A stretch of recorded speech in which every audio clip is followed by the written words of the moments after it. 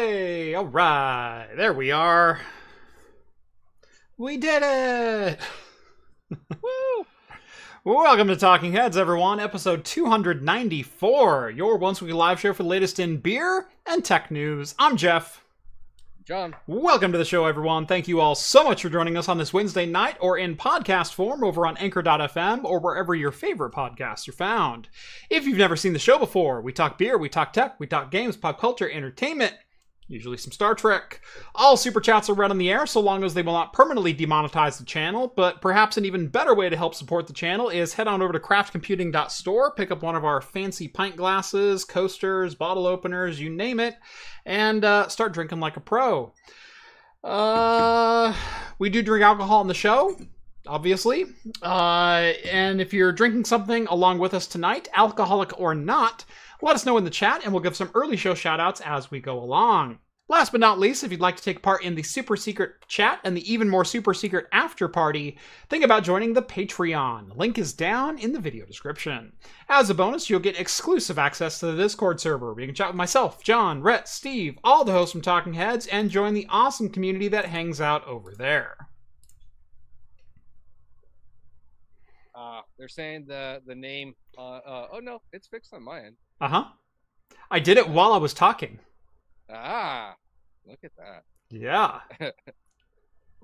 People are saying Rhett never looked so good. We're all Rhett on this blessed day. Yes.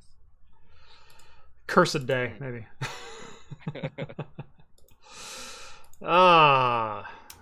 Cool. How's it going, John?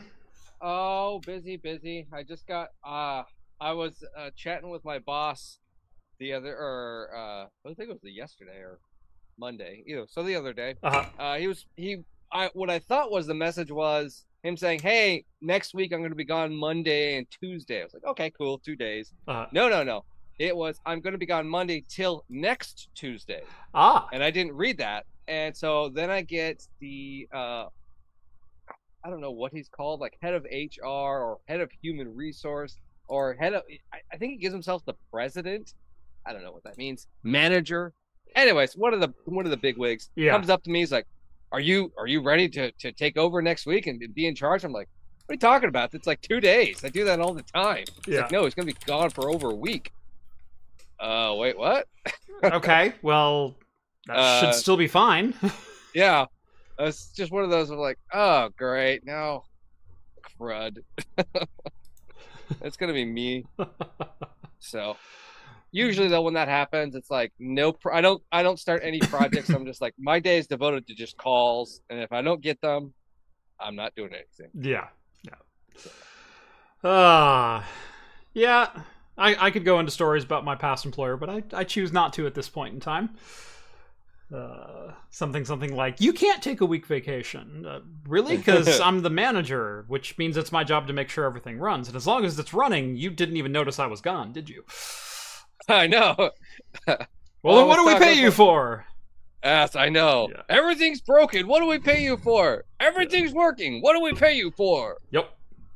Oh, that it turns out after I left. Yep, I know. I know. Everything runs smoothly, and then I take a day or two off, and everyone goes, "Oh, we're so happy you're back." Yeah. Wow, there's a name I haven't heard in the chat for a little while. Jason, having a vanilla macchiato imperial stout from Oakshire. Oh. Well, I mean, they're still around. They're still doing stuff. Yeah, I just hadn't. I haven't seen them around in a while. The only ones I've seen out recently or out in bottle shops are like the Hellshires. And I'm always looking at them, and I was like, I've always loved buying them. They were always delicious, but I'm just looking at like $27 right now. I could buy 3 other. I love good wax dip stuff, but man, wax dips in this economy. Yeah, basically, yeah. I'm like, that's 3 or 4. That's a 12-pack and a decent. I had triple IPA. Yeah, I say that I bought 1 wax dip today, and it's probably the first wax dip I've bought in at least a couple of months. Headed to the bottle shop today, and they happen to have a Fort George Matryoshka. So picked that up. Good. Yeah, I haven't. That's a bottle I've not seen this year, so I'm gonna go ahead and snag that. Yeah. No. Unfortunately, like that's most of my money ends up going to Tavor now, Yeah. and then I'll go to the bottle shop and be like, "Oh, I used to buy this, and I know it's really good, but I've already spent all my money." Right. Oh, first world problems, John. I know. I know. I've already bought all this amazing beer. I can't buy more amazing beer? What about second beer? Yeah, what about second beer? Secondsies.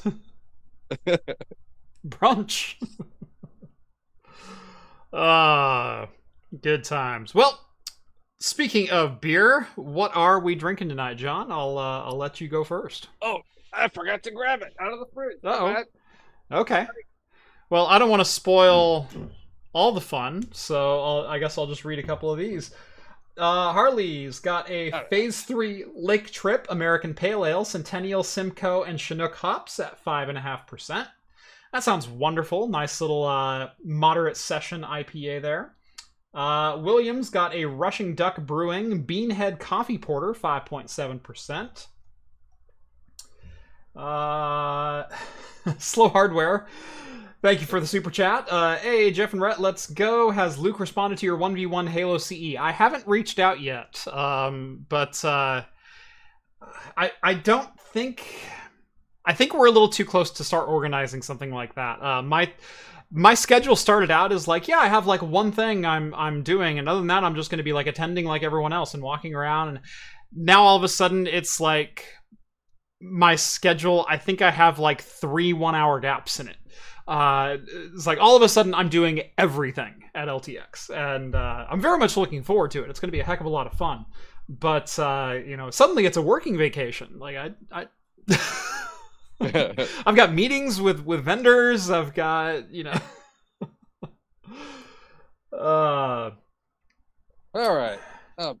So I got one of my favorite breweries, Toppling Goliath, and it is their Dragon Fandango sour. So it's a mango, passion fruit, dragon fruit. Very fruity, but not high in the ABV as it's a hot day. So 4.2%, very red. Nice. Never had this one before. I've not had this beer either.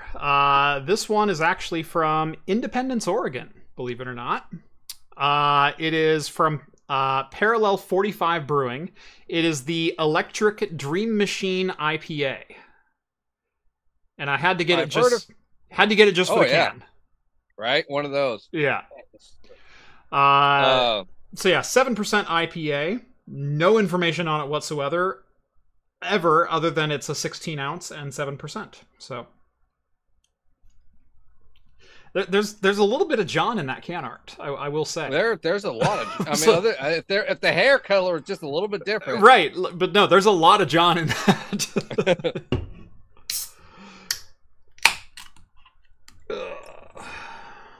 Electric. I've heard of the brewery. Yeah. Parallel 45, not to be confused with 45th Parallel, which I believe is a Michigan brewery. They're one of our halfway between the equator and the pole brethren. 45. Yeah, I live basically on that line. Let's see. Electric. Yeah, there's nothing even on Tavor about it. Wow. 7%, only 68 check-ins, so cool. Relatively new. Yeah. No, I happened to see it in the bottle shop today and went, that looks interesting. Got a 4-pack for like $13. And yeah. So gotta love the look of it in our craft computing pint glasses too. Mm-hmm. So I do have a spot on the pint glass, John, with my logo on it. I was actually looking at cutting you some with the Hops and Brews logo in the middle there. Oh, I'd take one. I'd take a few. Yeah, I'll get you a couple of those. Because I have that kind of power. Well, yeah, it's called a laser. Yes. You literally have that like power grid in power supply in your house. That was the joke. Fire the laser! Green checking in with $5. Thank you very much, sir. Repaired embedded XP system today. Tested the replacement board. Got just in case. Second boot, the replacement board. Donated a cap. Within spec safe setup. Okay, I'm gonna interpret that. Sorry, I just read Vince's comment. I'll read that in a second, Vince. Repaired an embedded XP system. Got a replacement board and a second board. The replacement board had a bad cap, so I replaced that. Tested it, and it's within safe spec. Okay, cool. Vince, LTX is canceled. LTT just made a video about Ventoy instead.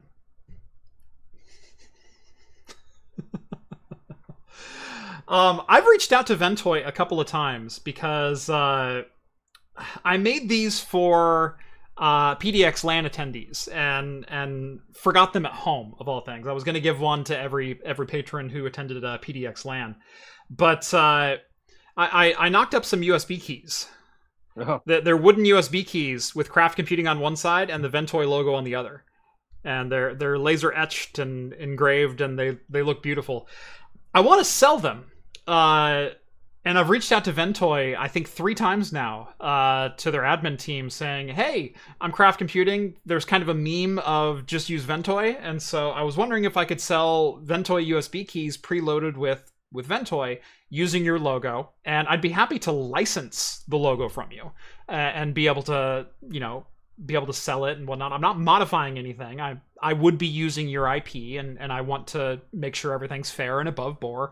I'm not just going to, if I'm giving these away as a joke, that's one thing. But if I'm monetarily making something, that's completely else. And I want to make sure I'm fair about it. And they won't reply to me. And I so want to add these to craftcomputing.store because they're awesome. Yeah. So if you guys can get Ventoy's attention, I would be more than appreciative on that one. Let's see. Slow Hardware, thank you again for the super chat. Do you have a community Discord? Also, have you tested a W3175X? I saw some engineering samples on eBay fairly cheap, 28-core unlocked Xeon. Unfortunately, engineering samples aren't really the 3175X. They are 8380 engineering samples, or 8350. 82. Something like that. I think they might have been 2nd gen Intel Scalable, Cascade Lake. But they are not really unlocked. And I believe they have a base clock of 1.8 gigahertz. Remember, the 3175X was the 5 gigahertz, 28 cores, all chips, as long as you have 2,000 watts of liquid chiller under your desk at Computex a couple years ago. This was the straight-up Xeon low-bin variant, not the Extreme Edition that are being sold as those on eBay. So, I haven't tested one. I've met a couple of people who have ran them.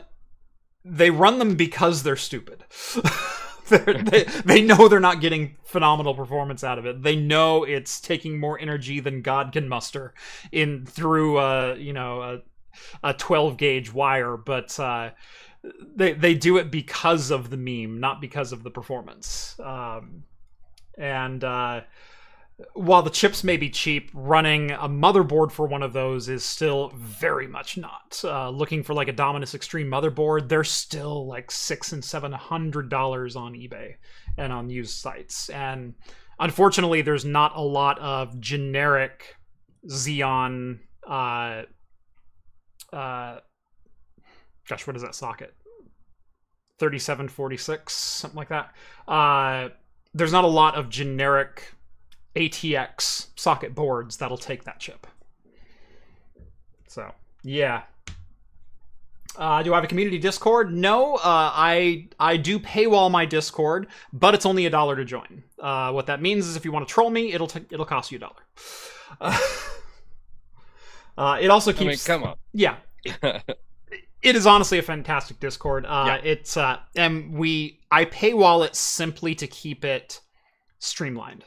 And it allows me to keep things a little bit more on topic. It allows me to moderate a little bit more, but without having to spend all of our time moderating, if that makes sense. The moderation is just, hey, move this to another channel, please. Not like, oh my god, the incels are out. We don't have that problem over on mine. No. Yeah, no, it is definitely worth the $1 a month to join. So, although I don't know what that is in Kiwi bucks. So, good luck with the conversion there. Hey, maybe what is that? I think it's about 40 cents. 63. Okay. 63 cents our money. Okay. Yeah, I was thinking they'd be a little lower than Australia, but no, they're pretty much bang on. So, which does make sense also. Yeah, thank God we don't have a community. Yeah, yeah, the meme channel is worth it alone. I agree. Especially when Vince and I repost each other on a constant basis, because I guess we follow pretty much the exact same people on Twitter and forums for meme posts.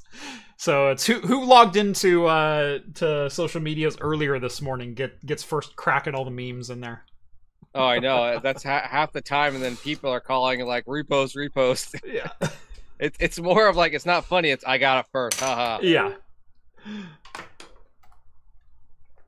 Yeah, the after party is the best part. We do also do an exclusive Discord after party after every live show, where we hang out for an hour or two, drink more beer, and literally video chat with whoever wants to stop in. So if you want to talk directly with me, ask me questions. I do that quite often, every Wednesday after the show. I'm also looking at adding like a second time slot for, a midweek party or something like that. I need to find a time that's polar opposite of that one to make sure that people who don't have the opportunity to join, for example, if you're in the EU, you're not going to wake up at 4 a.m. and have a beer with me. So why not? We could find another time to do that. Yeah. Well, not all of you are going to do that. Yeah. Well, the nice part too is also like other larger Discords. Like if you ping yourself, any one of the hosts, we reply back. Yeah. That's also the nice part. Yep. Yeah, we have a dedicated ping all four of us thing. Mm-hmm. So like, hey, I want your opinion on this thing. One of us is awake. I guarantee it. Yep.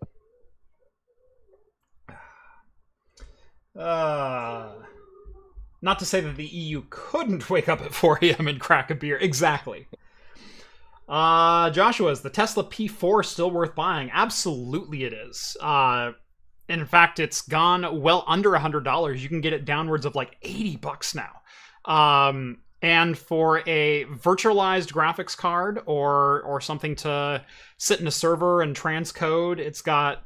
Remember, this is the GP104 GPU die. And so it has dual NVENC hardware encoders. Now, they're the older encoders, the pre-Turing encoders, but they're still hella efficient at X264. Or excuse me, H.264. And you can encode like 20 or 25 4K like Blu-ray quality streams with one card at under 75 watts. It's insane. Or, somewhere around high-end GTX 1660, low-end 1070 performance, depending on the game and depending on, how you want to actually divvy the card up. It's a solid deal for a server card, especially on a low profile, no discrete power option. It is better to drink out of a brown paper bag at 4 a.m. No, that's just continuing drinking at 4 a.m. Because I was gonna say it really all matters of like, are you continuing or are you waking up? Like, what is it? Is this the start of your day? Is this the end of your day? Yeah, exactly. So, anyway, with that all said, let's go ahead and get into the news, starting with last week, Intel declared that NUCs were dead, and literally like 7 days later, they have signed away the rights and future development of NUCs as a platform to Asus. And in fact, the bigger news about this is that this is a non-exclusive agreement. So Asus is going to be the primary contact if you have an existing 10th through 13th gen NUC and need ongoing support. They will actually handle support from this point on out with existing Intel NUC products. They will also get all of the designs to current Intel NUC products and be able to produce them themselves. And they will be able to iterate on those designs and come up with new designs. The non-exclusive part is Intel could also license these designs to other OEMs who wanted to get in on the party. So say Gigabyte wanted to take one of the new 13th gen NUCs and make their own box based on it. They can absolutely do that as well. This is not an exclusivity agreement with Asus that Asus is going to be the only low-power NUC-based PC moving forward. We've obviously got a lot of different partners involved with what I like to call low-volt desktops. They are using essentially mobile variants of Intel chips in small form factor desktops. You've got companies like Zotac, B-Link, Minis Forum, all using variants of these CPUs, but all on essentially the same type of platform. So the ecosystem is definitely healthy and definitely not going anywhere. But Asus now gets to officially take up the torch, and if you like what Intel did with some of the 12th gen NUCs with the GPU expansion, or even the NUC as a PCIe riser board that is, you know, a la ISA slots, like you know, system on chip, system on board type things, then yeah, more of that coming our way. Yeah, I was last week when I saw that the NUC was going away, I was kind of sad. I like NUCs as a purpose. In all general, we have a few at my work, and I always like playing with them, and I'm always like, man, this thing's so tiny. And it's certain ones are powerful, and certain ones obviously are older gens that are not. But I'm always in the back of my head, I could use this for X because it's so tiny and it doesn't use any power, and you know, with a little bit of tweaking, it can still be a pretty decent little PC. Yep. So I'm happy that they're continuing. I know there are other small form factor PCs, low power ones, but really that are out there that weren't NUCs. But NUCs have always been the ones I've always thought about when I think of what is a small PC, compact, ultra compact PC that I wanted that does still kind of offer me some form of upgrade ability too, and that has really good performance, bang for its buck and everything. And I've always thought of that, so I'm glad that they're going to be continuing on. Asus, I've never disliked, never hated, so yeah, that's fine with me. Just as long as they don't kill it by using cheaper parts for some weird reason. This is great. I like this. I am happy again. Yeah, no, like I said last week, I was never in fear that the, you know, low volt style desktop, small form factor, low power was going to go away. It's just Intel would no longer be the primary OEM for a lot of these you know, style systems. So yeah, as far as what's next, there's a lot of talk that moving to Meteor Lake, that is Intel's next generation CPUs, the ones that are going to be manufactured by TSMC, by the way, are going to a chiplet style design, a la what AMD's been doing for the last number of years now. And that could actually open the door for a lot of these low volt desktops to use a chiplet style Intel Xe based GPU. And so think of like your Intel A380, your Alchemist Arc A380 GPU. There's no reason in the world that couldn't be integrated onto a low volt CPU moving forward. And that chip sold by Intel for laptops and integrated desktops like this. So as far as like performance level, obviously we've been experiencing high-level performance from AMD as far as graphics goes for a number of years from their APUs, but Intel has always lagged just a little bit behind. Even when it seemed they seemed to be making headroom, AMD would come in and just like counterpunch them immediately. I've been really looking forward to the Meteor Lake launch, especially on like I said, the low-power Ultrabook style CPUs, potentially getting some XE graphics in there with a decent amount of compute units to go along with them. Sorry. Got a tickle. Well, there's a beer. I need more beer. There we go. That helps. Yeah. No. I concur.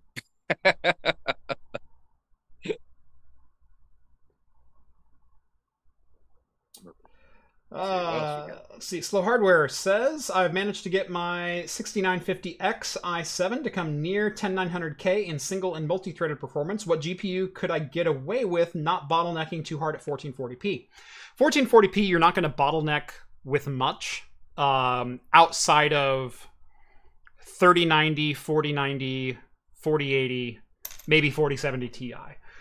Even a 3080, you're going to be hard pressed to find a bottleneck, a CPU bottleneck at 1440p. Does it exist? Sure. Is every game going to be perfect? No. But quite honestly, I don't think you need to worry about that so much as just buying the best graphics card you can, because almost every graphics card is still going to scale very well with 10900K level performance. The only ones that are not, like I said, are the current flagships. So your 7900 XTX, your 4090, your 4080, those style cards. So.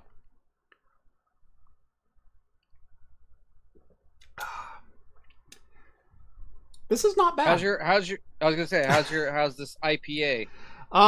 It's not bad. It definitely has. It's not very bright. It's definitely a thicker IPA. Gosh, what would I equate this one to? Somewhere between Sticky Hands and Stone. Oh, okay. Right. It's that resiny type IPA. Not quite as thick, not quite as dank as your Sticky Hands would be, but it's definitely a richer flavor. There's not a lot of citrus. There's not a lot of. So maybe not a Northwest, but maybe like American IPA. American, you know, your West Coast IPA, but your dank West Coast, not necessarily your Northwest IPA, right? Yes, exactly. Yeah, and I know that's technical terms, but yeah, those. We're getting things. Deep into the esoteric of IPAs right now. But yeah, no, it's definitely solidly a West Coast IPA, and there's definitely a lot of those Oregon, Washington hallmarks that are in there. You know, this ain't no Kansas or Arkansas IPA. It doesn't taste like dirt. Okay. Offense meant if you live in those areas. Your beer sucks and you should feel bad. It's like grass and pine and malts. Right. Yeah, grass, pine, malts, and the grass, you cut it... You cut it in the morning, and it's just slightly damp. Like it's that kind of grass. Yeah. So a little sticky. Yeah. Justin wants to know, what are your thoughts on using Seagate Exos drives for a NAS instead of Iron Wolf? Seems like Exos is better and they are cheaper. The Iron Wolf, the main thing with those is all of them come with data recovery services added in, and so you're technically paying for a 5-year warranty and data recovery if you ever needed it, versus the Exos drives are basically a very similar enterprise-grade drive.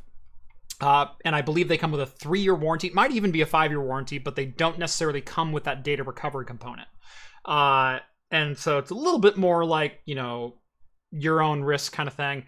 Seagate Exos drives are fantastic, though. I've been running a number of them for quite a few years. I think my main NAS has 7 14 terabyte Seagate Exos in it right now. and I'm actually looking at expanding using a similar drive. So yes, fantastic discs, very affordable. You know, on Amazon, they were, I think the 12 terabytes were going for like $100 recently or something like that. So yeah, depending on where your budget is at, if it's, you know, 10 or 12 terabyte discs, or if you're getting into the 14, 16, definitely a good option.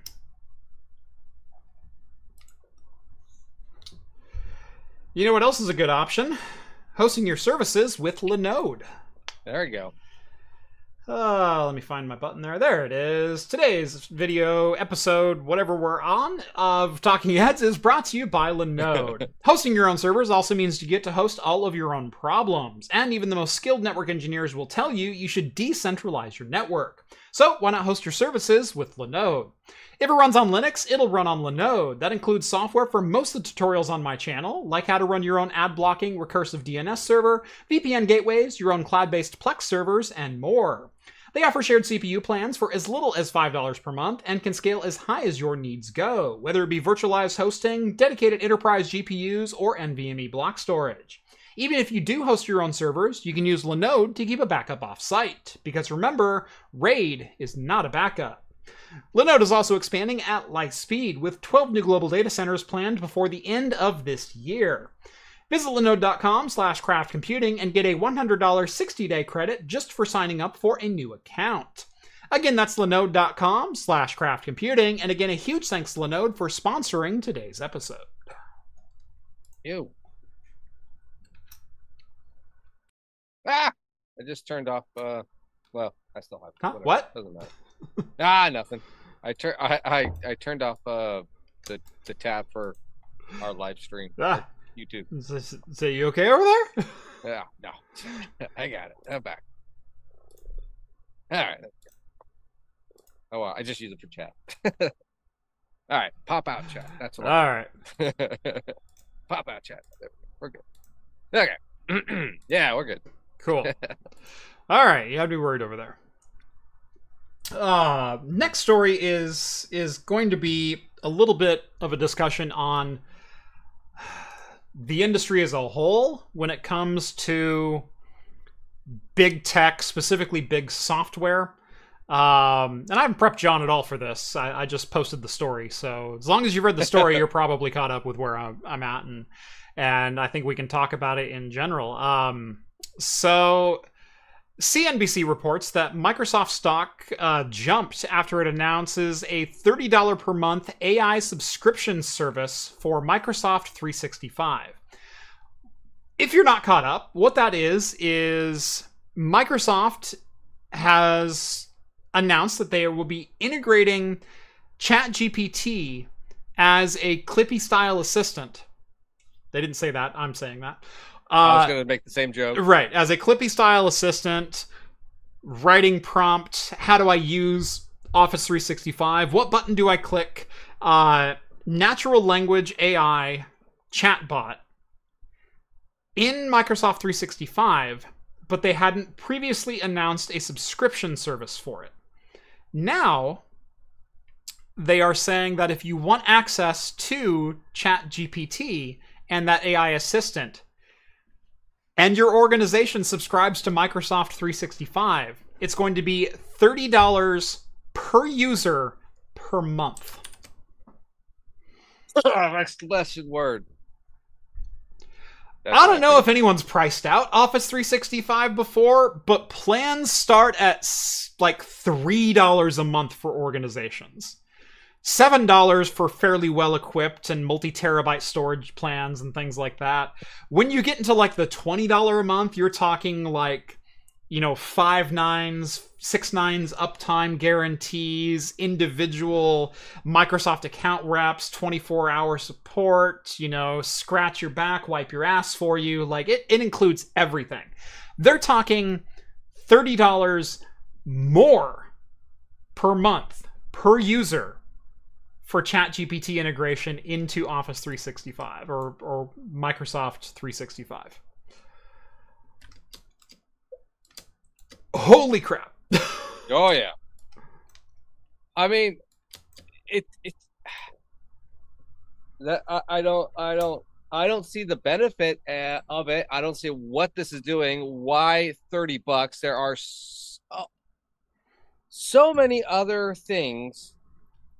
I believe there's like a bunch of other tools that are pre-filled. Check my grammar. Check this. You're saying that you will pay $30 for write this story for me, or can you adjust this paragraph for me just built into 365 instead of a free version going to the ChatGPT website and just using it, or any other free AI website that are already out there, especially with Microsoft's AI is or Bing's AI is already free, which is a Microsoft product.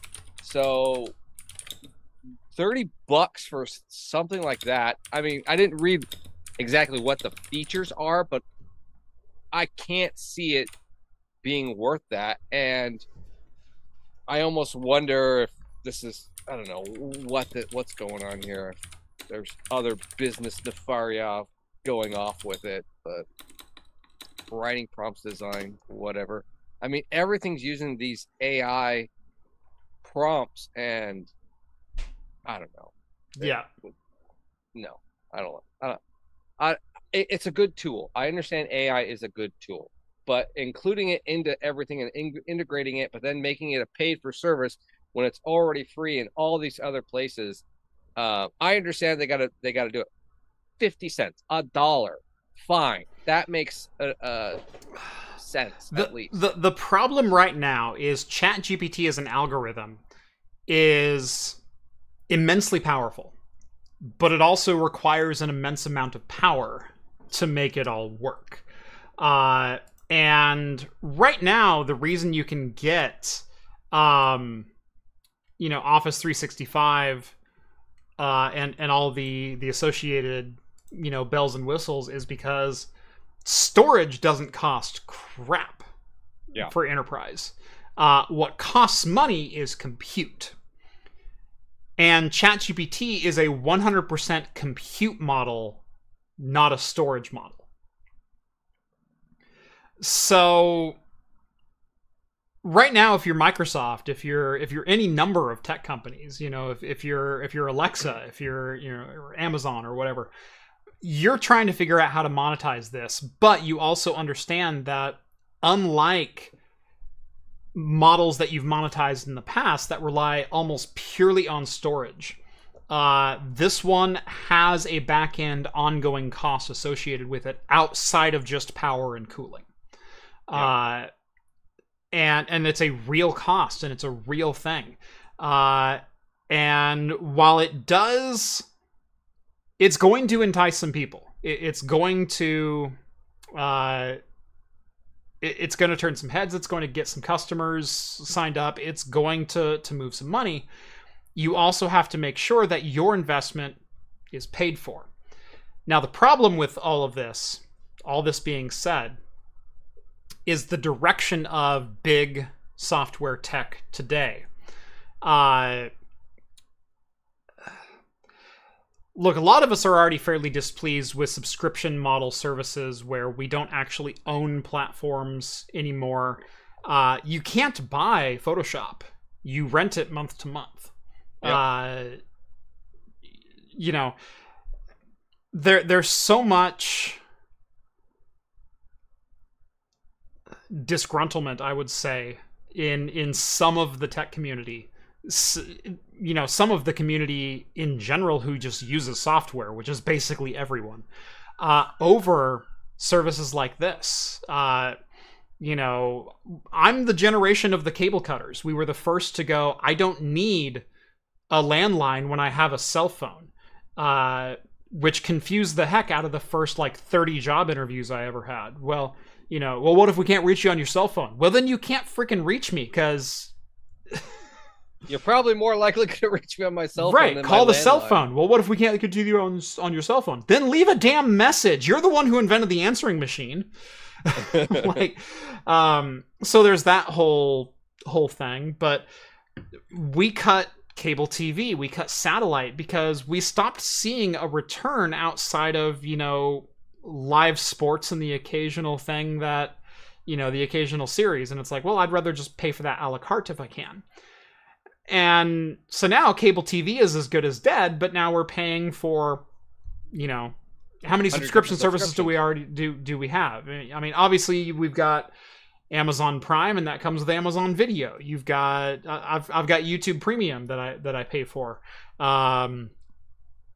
Which, if I'm being honest, if you have over 100,000 subs, at least YouTube could kick you that per month. Like could we just Yeah, I know.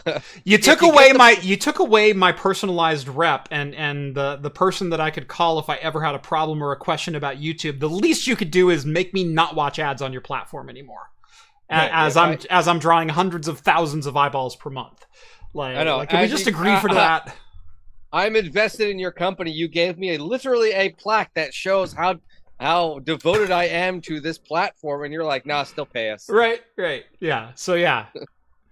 And I make I make money from YouTube, but they're still taking money from me. So it's all kind of, yeah. Yeah. But we may have gotten away from, paying for satellite TV and paying for home phone service and all these other things that, your boomer parents probably still have. But in my job, I'm reliant on so many different subscription services to keep data flowing, to keep these other things going. So, I mean, Prime and Premium, yeah, I could probably do without those, quite honestly. I could wait a couple more days for my packages. I hardly ever use Amazon Video.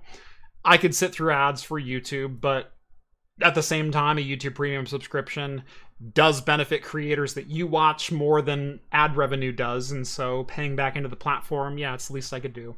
And it saves me time. But things like Adobe, things like Google, I have a G Suite or Google Workspace or whatever they're calling it these days. They seem to change the name about once a month, and that's been once every 6 months, and that's been a common thing over the last 9 years with Google. But whatever they call it these days, I own domains with Google. I host my email and storage servers with Google that are cloud-based storage.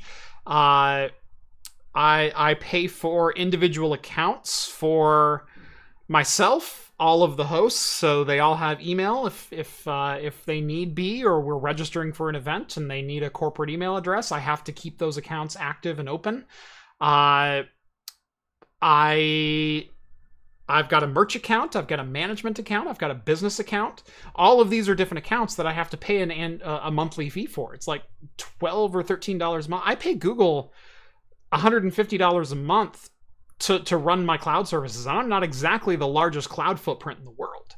But it's kind of a necessary thing unless I want to host my own domain on my own servers. And I'm sorry, I'm just not that masochistic anymore.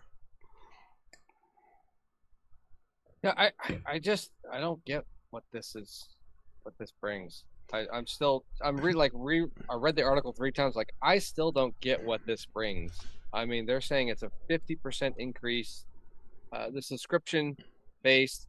I agree with everything you're saying. Of all of the stuff that we're paying for now, Office is subscription based, and Adobe and all those things.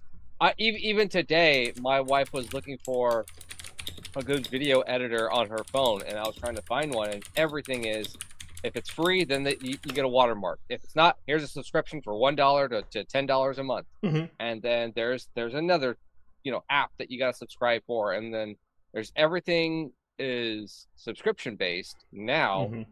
And actually, as you were going off of the whole wire cutting thing, it almost led to us being the problem of we made it subscription based for everyone. We kind of got too into it. Our generation got to like, hey, you can make money off it. So that all the big ones are like, everything's now subscription based. Mm-hmm.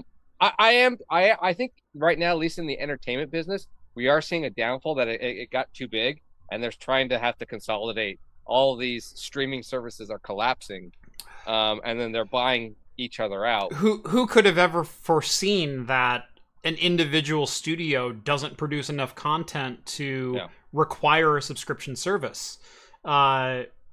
You know, quite honestly, Netflix was the answer, because if you can't, most individual studios, no matter who you are,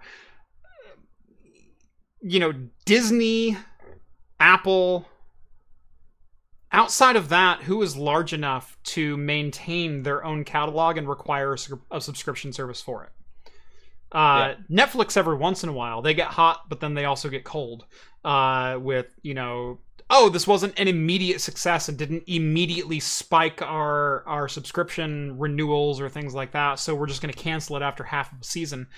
It's like, okay, well, I'm going to cancel my account anyway because I liked that show. And yeah, now there's no reason for me to stick around. Right, there's so much short-sightedness almost, and not enough just like, hey, let's just allocate, you know, $600 million a year to making original content. And then I guarantee we could make that back, you know, by making shows and things like that and having things to come back to. That's literally Disney's business model anymore. But yeah, it's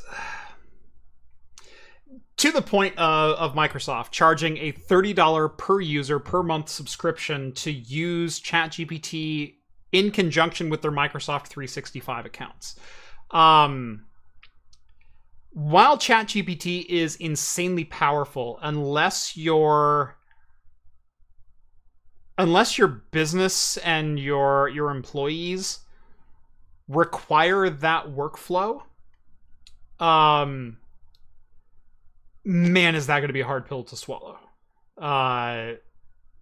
You know, as they said, adding on a generative AI subscription should reportedly cost enterprise users an additional 50% or more per month. And like I said, I know what Office and Microsoft 365 subscriptions cost on a per user basis. Like I said, they start at about $2 to $250 per user, depending on the size of your organization. And, you know, they go up quite substantially depending on what services you need and add-ons that you'd like. You know, organizations that I worked for frequently saw, you know, $12, $14, $16 per user because they needed all these additional services or extra, you know, extra benefits or things like that. $30 on top of that, though? Well, also, like, who is getting to keep the data that goes through the AI? Who, you know... Microsoft owns it. Yeah. Right. If you type something in the chat GPT, that becomes Microsoft's property. Now, the thing about content generated by AI, no one can own that. You can't copyright it. Microsoft can still data farm it and say, was this a good response? Was this a bad response? Use their own algorithms and analytics to figure that out. But you as a user or a company, if you're relying on it for writing code, that code is not trademarkable. If you're relying on it for writing articles on the web, you can't copyright or trademark those articles if they're generated by AI. Now, that brings up another question of, how is anyone ever going to know? There was that. Well, I think it was a couple weeks ago or a couple months ago. There was, I forget what company, but they were trying to figure out like a bug in their system, and they asked ChatGPT, and then their code essentially got leaked because they had to say, "Hey, can you find the bug?" They found the bug, and then someone used that code as a solution, which then they were like, "Oh, we know this looks like it's for." Again, I forget. Right. We talked about the Samsung. Yeah. It was Samsung that did that. Thank you. That they uploaded a section of code and said this keeps bugging out, and ChatGPT found the bug. But because they uploaded a string of code, that code is now part of ChatGPT's database. Yeah. Of things that it can look at and pump out as output.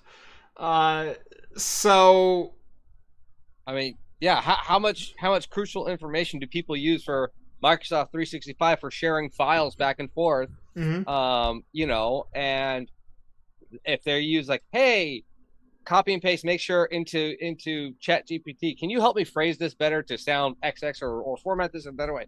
Boom, that information is now Microsoft's. Even if you have autofill, I believe then it's scanning everything you're typing. And if it's supposed to be using ChatGPT, that means ChatGPT is you're basically typing into ChatGPT first. It's almost an overlay of a skin, and then as you say, send email out or send message out. It goes through ChatGPT, then you're emailing. Yeah, yeah. I mean, that's just a theory. That part is a theory of how they were probably doing it. Yeah. The end result is obviously ChatGPT is hugely powerful and has implementations and usage paradigms that we haven't even fathomed on this show, or are never going to approach on this show, simply because I may not have that use case for it. But there are companies out there that thrive on content generation, on being the first to report something on an article, and heck, this goes into our next news story. Let's just jump to that one, and then maybe we'll wrap it up with a little AI. NVIDIA launches the GeForce RTX 4060 Ti 16GB without seeding review samples to anyone. Because apparently no news is better than bad news. If you hadn't seen this, the 4060 Ti is $499. $100 more than the 4060 Ti 8GB model, with all of the same specs, all of the same boost, and more importantly, the same crappy 128-bit memory bus. Mind you, I kind of forgave that on the 4060. It's really hard to forgive on the 4060 Ti at $400. It's even more difficult to forgive now that you're paying $100 more for literally 8GB of video memory to be tacked on top. That's like $11 in cost for NVIDIA, if it's even that much. It might be as little as like $1 a gig. I know. It's just that you're saying 8 gigs for $100. That's nothing. Because I haven't torn down a 4060 Ti. The memory pads might be there. Like, they might have just put the chips on it and populated it. And boom, we've got 16 gigs now. Same TDP, same memory bandwidth, same PCI Express interface, $100 more.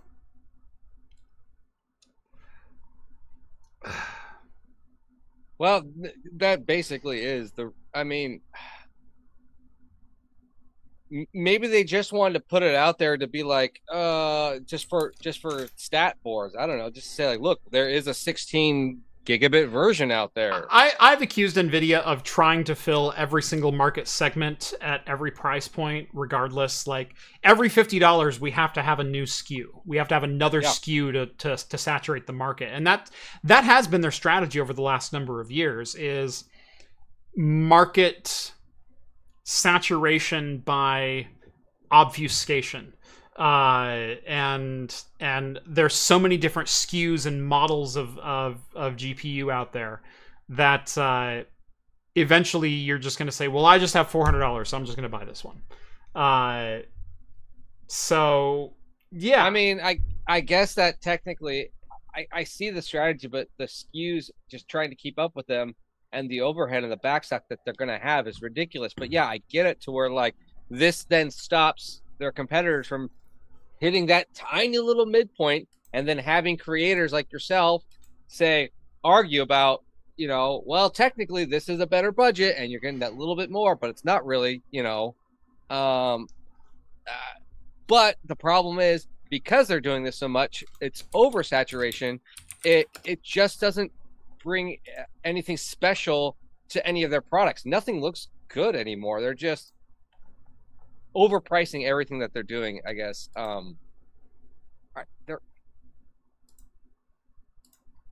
It's almost like a brewery just releasing an IP, and all they're doing is just changing one of the malts and making this huge ordeal of. Oh, sorry. Yeah.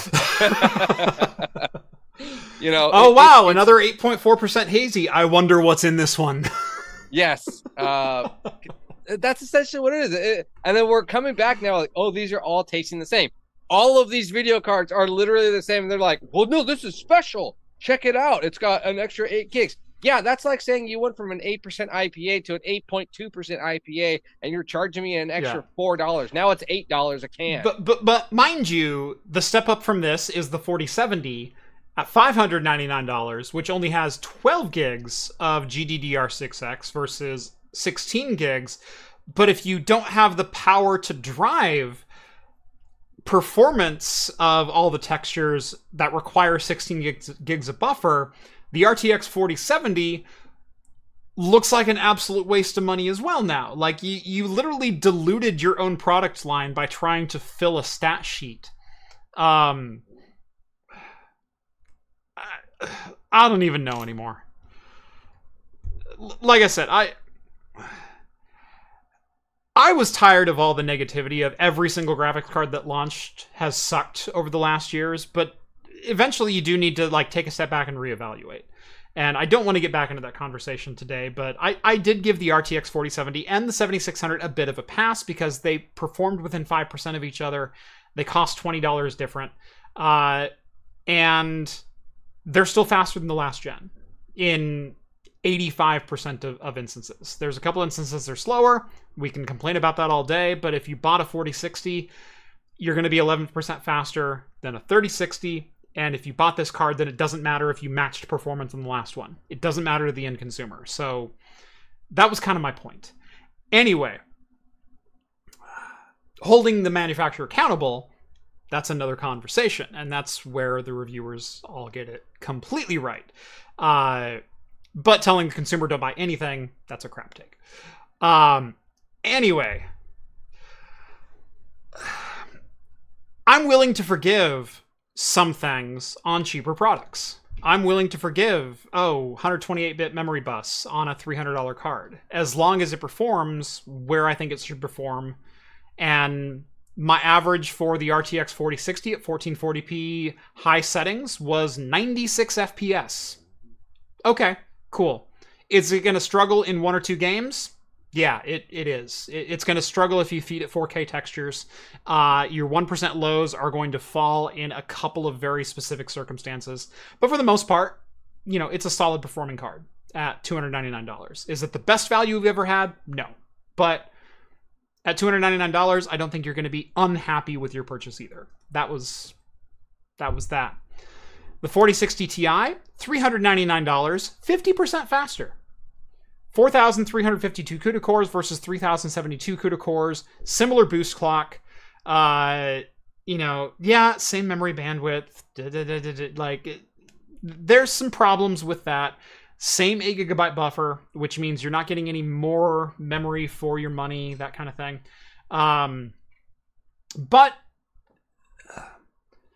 it is faster, but it's also going to be more subject to memory bottleneck limitations and memory headroom limitations because you have the GPU power to push those settings a little bit higher, which means you're more likely to run into memory and memory capacity limitations. The 4060 Ti, I know I fought against this, but holy crap, what a crap offering. Holy crap, what a slap in the face, kick in the balls to even exist. And I am so not that person, but whole God. Ugh. It's unforgivable at $500. It is absolutely unforgivable at $500. Something that I can forgive at $299. I can't forgive them at $499. And 128-bit bus with no additional CUDA cores, no additional performance. Oh, and the step up from that has less memory. Yeah. Product stack's designed to make you buy the best thing only. That's what we're looking at right now. Yeah. I don't know. It's seeming like it's going back to the whole, like, what we were talking about just before, like, the 20 series and everything, or the 30 series, where it was that huge jump, and these are now coming back to being like these tiny little upgrades that they're only giving you. Now this is like a tiny performance boost because this is absolutely no performance boost, it's just a memory boost, but then they're kicking you and be like, yeah, here's $100 extra. The next one, it's $150 more for a 8% boost, something along that lines. With the 20 series, that was like a 40% boost, and we're like, oh wow, these are going to be cool cards. Yep. Even the 30 series was like that, and the whole 40 series in general just seems to be majority of them. Yeah. So I don't know. Hope this doesn't continue. I'm still going to do my best to deliver. Hey, if you need to buy a graphics card, here's the performance you can expect. But especially with the 4060 Ti, I saw that Steve at Hardware Unboxed paid 1,000 AUD for one, just for research purposes, just so he could rip Nvidia a new one. And again, I'm not really. I'm not that style of YouTuber. Like I love looking on the bright side of things. As a consumer, am I going to be happy if I bought it? Versus industry as a whole. I'm not an industry analyst. That is not my role. That is not where I fit into this thing. And there are organizations that do it far better than I do. But I can still review individual products, tit for tat with the best of them. So don't take that away. I can't wait to see what Steve says about the 4060 Ti. What was it? Allison was saying that he's got a RTX 3060 12 gig and looks better every day. It's like, yeah, it really does. I kind of picked that as like the golden horse too. Like if you're gonna hitch onto something, what was it? $340, $360, something like that. It's selling right now, $250 to $300. Yeah, no, but when it was released, it was when it was released, $360 or something like that. Yeah, I went. That's the one to latch onto. 3060 Ti, yeah, you get more for performance, but man, I am a little bit worried about that 8 gig buffer. But the 3060 12 gig, I like what that's putting down. Yeah, stand by that today. Yeah, I think we even talked about getting that one even at the 360, 350 mark, because we were looking at $400 cards, and we were like, no, that's the better deal, because you take that extra savings and $50 to $100 that you probably get, you pop that into more of internal memory or a better hard drive or something like that. Yeah. And that's still true today. It's already dropped down $100 in price, and now you can use that money in a better power supply, better storage, better internal RAM, everything else. John, if anyone needs a better power supply, it's you. Hey, my bronze 1,000-watt power supply, it may be melting slightly. It does glow after if I leave it on for an hour, but it still works for that 1 hour. If you could all see John's power supply, that video never made it to air, and holy crap, what an injustice to humanity as a whole. If you could see the power supply that John has in his PC, you would literally gasp. It's 1,000 watt, so it claims. It's 1,000 watt and weighs as much as this empty beer can. It says it's 1,000. John, watts. I think the aluminum casing is worth more than the components inside. There's more money in the wiring going out of the power supply than there is in the copper inside of the power supply. Does that make sense? It's copper coated, Jeff. It's copper coated. You're right. It's zinc. How would the 4060 Ti 16 gig compare to a Radeon 7 across the board, do you think? It's interesting you bring that up, because I recently picked up a Radeon 7 and I wanted to benchmark it as a $300 graphics card, because I picked this up for $275, $285, something like that. So yeah, Radeon 7 benchmarks coming to the channel soon, as well as 2080 Ti and Titan X Pascal. I'm going to benchmark all of those as like potential like $300 save your money, get an older card crap. Yeah, those are selling for pretty decent prices. Yeah. No, Radeon 7, can I just say, one of the most attractive cards of all time. I don't even care if it performs well. I had to own one. I did get a chance to meet with AMD at CES when this card was announced, and I said, "Hey, I'd love to be one of the first reviews for that." And they said, "Okay, we'll call you." And they never called me. So, to be fair, last time I was at CES, I had 90,000 subscribers. So, but we had a cool camera rig that made us look big. We looked badass.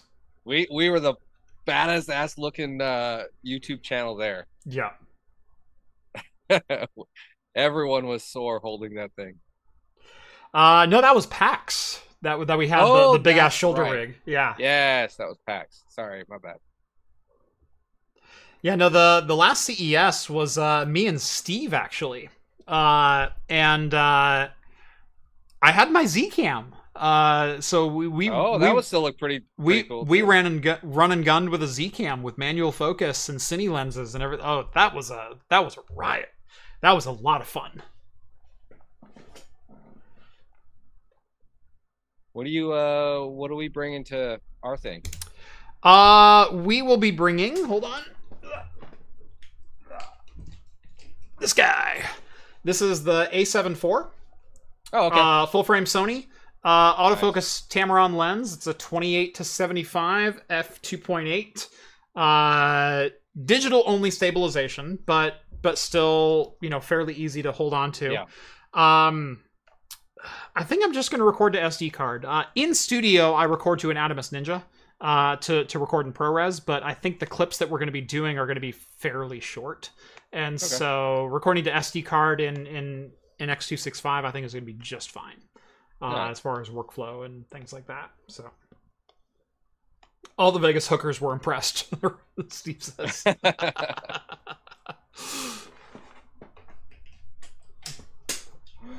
Oh God. So Rhett and I went and covered AWE 2023 a couple months ago in San Jose, the Augmented World Expo. And we had press passes, so we were walking the floor early and checking a couple things out, and while they were setting up, and this one girl walks up and she's just staring at our badges like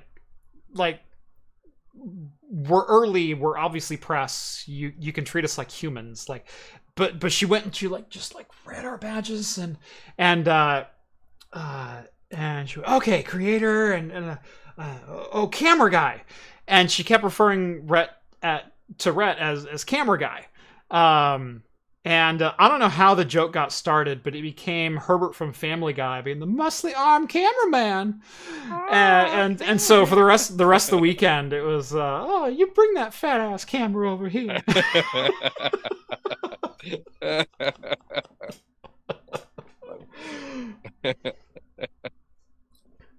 Waiting for the muscly arm cameraman to shoot my good side. Yeah. That's funny. Oh, the jokes didn't make it into any of the videos. No, it did not. See, what we need to do now, we need to take all of those while you're filming those, and those go on the craft short side. Yes. Or the extra. Yeah. And then that's where that all needs just to go. the show anecdotes. Yes. Yes.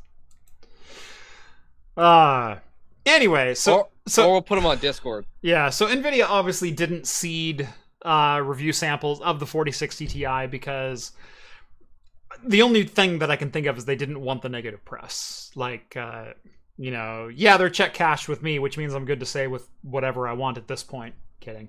But man, $500 for a card that performs less than half as well as the 4070. It doesn't perform any better than the card below it either, just simply has 16 gigs of RAM. What an absolute kick in the balls. We need Jeff to talk in Herbert's voice for the rest of the show. Get your fat ass back here. Yep. Get that sound clip. That's going to be clipped already. I'm sure it is. Can't wait to see it. Somebody make a short out of that. Yeah. I might do it. There you go. I think I'm gonna make it my mission tomorrow. Well, I'm finally ready for my second beer. All right, I was getting hot, and so I opened my small one. So I'll save my bigger one. But I had the Voodoo Ranger Juicy Hazy IPA. Wait, what is that? What is that? Oh, it's a crowler. Oh, it's a crowler. I was like, I don't see a label. Wait a second. So I went to the tap house today and went like, I want some fresh beer for my show. Like, cans are great. I love cans, but I want something on draft. And so this one's a left field choice. This isn't like a barrel aged stout. It's not a rare beer. It's a beer that is not readily available this time of year, though. I went with Freem's Winter Ale. I wouldn't call that fresh then. Well, I was there last week, and this keg was not on there. That could mean one of two things. That could mean they pulled the keg and put it in back storage. It could also mean they had saved the keg and just now tapped it. That's or it could mean that they tapped the keg and they're like, we got nothing else. Let's just pop this in there. Right. Like I did with the cider. Right. Totally could be. I will say, I took a sample before I bought the crowler. And in all honesty, if done correctly, nothing happened. Nothing happened because there's no O2 coming into it. There's no O2 to even compromise it. So it really doesn't matter. Yeah. So anyway, a fresh draft winter ale in July. As my wife, hey, Christmas in July. That's right. And that was kind of the idea. Was today would be almost the Christmas in July show. That's actually next week on what is that, the 26th? I think is next week's show. But yeah, so we got a little Christmas in July beer. Wow. Freem Winter Ale. This is a 7.5, I want to say. You say Freem. Freem. I thought you said cream. No, Freem. Yeah. Freem. Freem. Yes. Freem. Freem actually, they took over the port. They now have a Portland brewery. Yes. Location. Yes. They took over the Vagabond. Oh, yeah. Okay. Yeah. That's right. Yeah. So they're right next to OMSI now. Okay. So instead of having to travel all the way to Bend, we can now travel to just right next to OMSI. Yes. So you can get your beer and go on a submarine ride. Ooh, look at that. I can see right through that thing. Isn't that pretty? Like, holy crap. A little bit of red to it. Ah, it's beautiful. Plus, if I crack a crowler, that's what I'm going to be drinking in the after show. So, legit 5-head on that beer. No, that's actually almost exactly a proper pour. That's a proper pour. So, winter ale should also have a nice thick head. Yeah. Too. Michael's drinking a strawberry ale, undisclosed ABV. Is that from Treehouse by any chance? Oh, I was going to say it's probably mine. That sounds like Treehouse. I actually didn't even think of your beer when he mentioned strawberry ale, to be perfectly honest. Oh, that joke's gotten so stale. I've moved on to John Jay and his like 19% strawberry ales that he brings me. So. Although Novell Hub got the joke for me. Yes. So for those new to the show, there's a couple different stories there. Number one, the first time I had John over for drinks and dinner, he brought me some of his homebrew. This is like 10 plus years ago. 12, 13. Yeah. It was like 2010, maybe. So John goes, "Oh, I do homebrew now. Oh, cool! Like I love craft beer. Let's have some." And he goes, "This is a strawberry ale I've been working on." So he cracks it open and he goes to pour it, and it pours for like a half second, and then the bottle stops, and then literally like a ketchup bottle, he goes, and then a whole strawberry falls out of the bottle. So, and then like the rest just explodes out. as it like foams in the glass. It's over fermented. Uh-huh. It was delicious. Those 4 ounces were delicious. They were. That made it into the They glass. were rather good. I will say Yes, they were rather good. It was chunky. I still claim to this day I am the grandfather of Slurpee sour beers. Of smoothie IPA, the jammy sours. Yeah, the jammy sours. I invented those without knowing it. That was all me. The second said instance of the exploding beers that actually happened in my last house. Yes. So I had a studio above my garage, and it was always hot in the summer. We had no central AC, and my office caught sun from 7 in the morning until 9 at night. It was just, there's no trees, there's nothing. It's just all day. I'm facing the sun.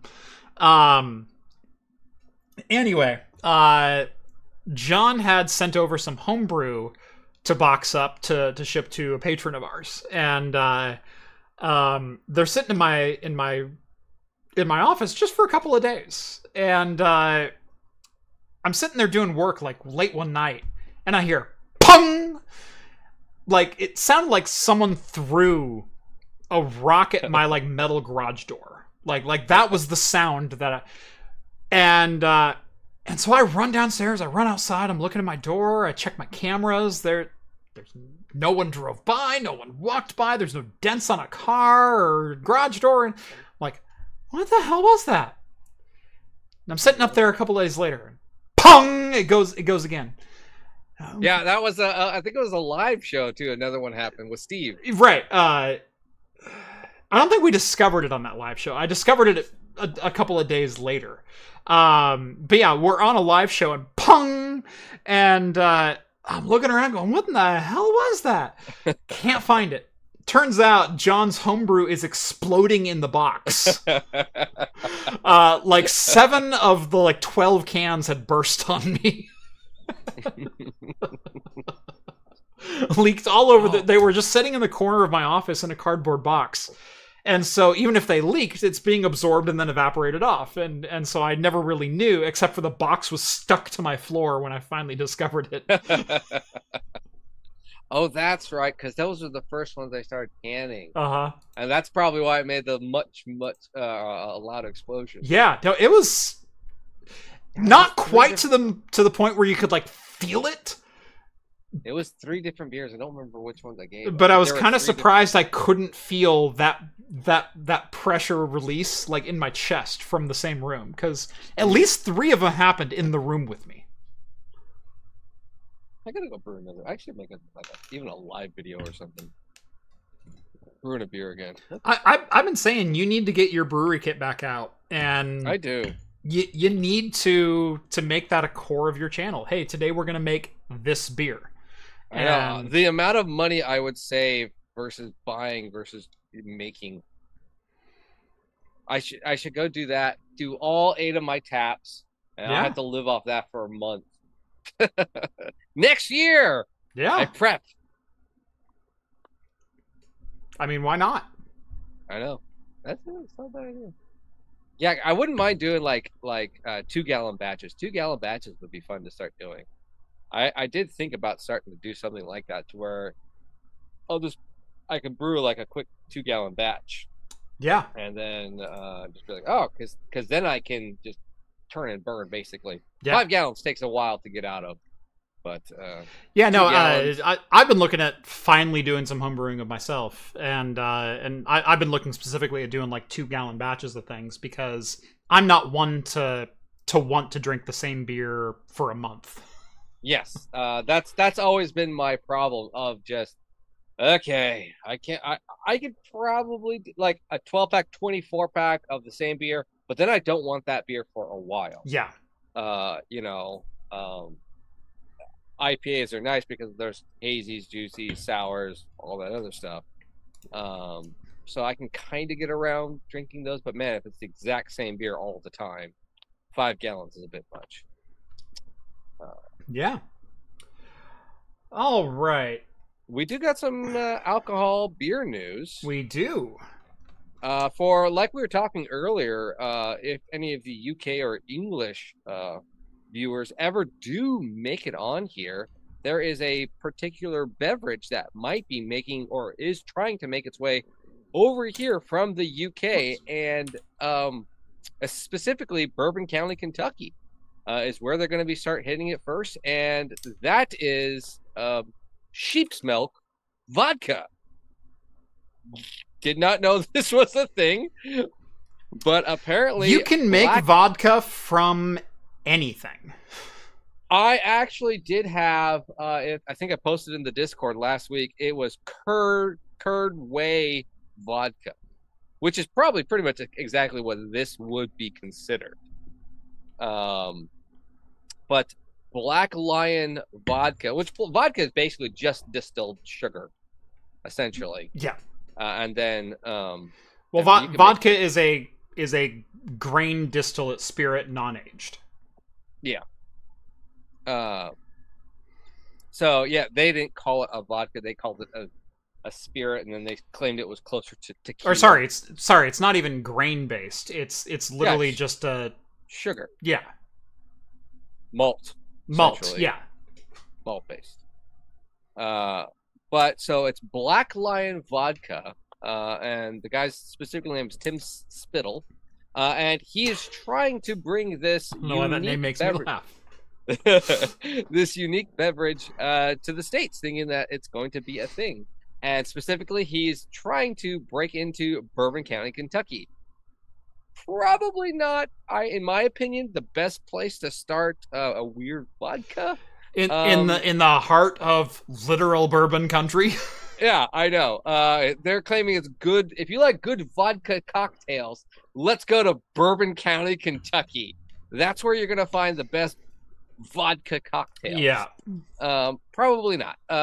But they are planning on distributing nationwide eventually. I looked into this. This article didn't say that, but I looked into other ones. Yeah. So if that does sound intriguing to you and you would like to drink fermented sheep's milk, which at the same time I did not know that was a thing. I guess it's goat's milk, right? Yeah. Is it basically goat's milk?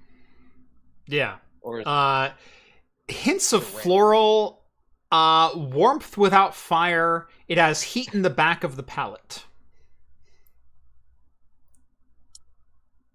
I don't know. It was just weird. I was like, why? But yeah, I mean, that's what everyone in the UK, if that's what you guys like drinking, that's cool. Fine by me. Let's see. We got one more little bit of beer news. Now, I don't know if you guys got to the beer news last week. I didn't stay that long. I think we did cover Anchor potentially closing. I think we at least mentioned it. Okay, so the world famous, one of the longest, I think the longest craft brewery, 180 years.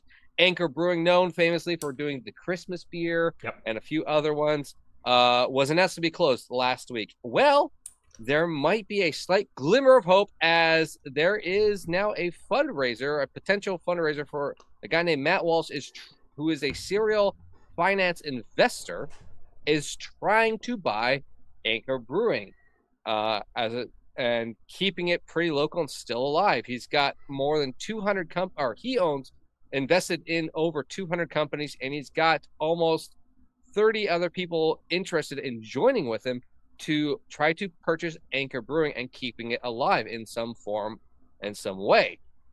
He was stated that he would even likely been trying to buy it ahead of time if he knew it was even up for sale, but just didn't know till last week. So he has a petition going for change.org to save the brewery.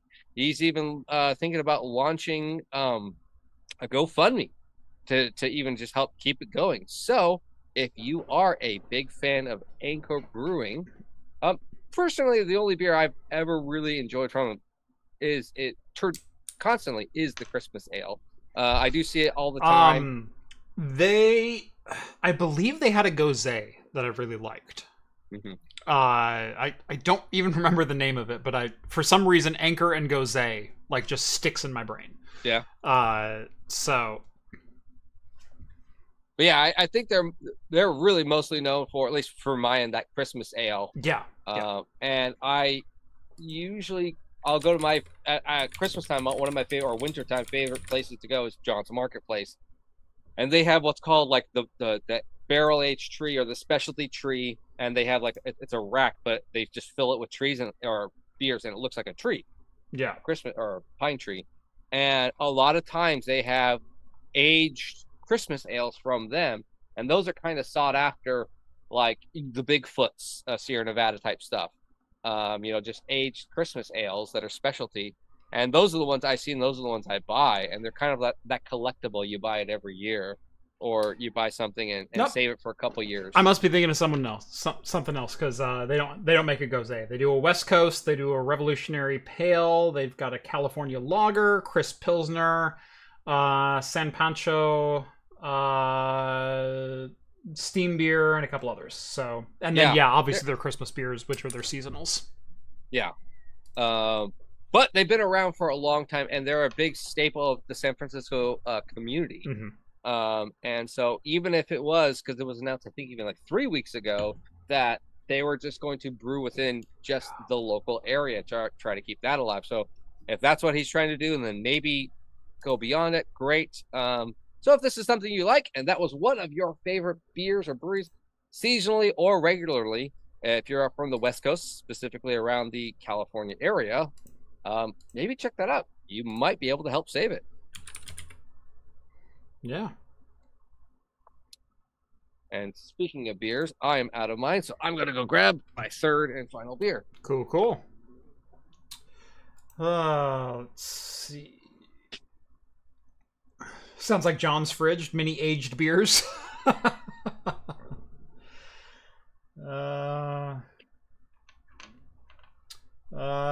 Dark Sky Steve says, heads up nerds, severity high, OpenSSH remote code execution. Wow, there's a 0 day bug in OpenSSH related to remote code execution. So yeah, keep an eye out for that. I had not seen that one yet.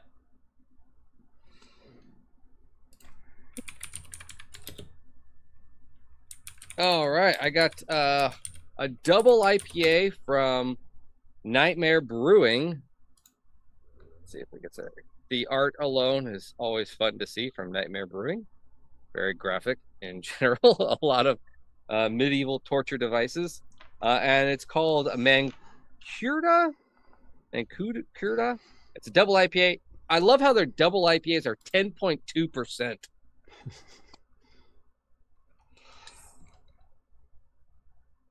Oh, I smelled it already. I love beers like that. You crack it open at arm's length and go, oh yeah, that's what I want. Oh, yes. Easy. Oh, let's see. Brewed with Galaxy, Comet, and Polaris.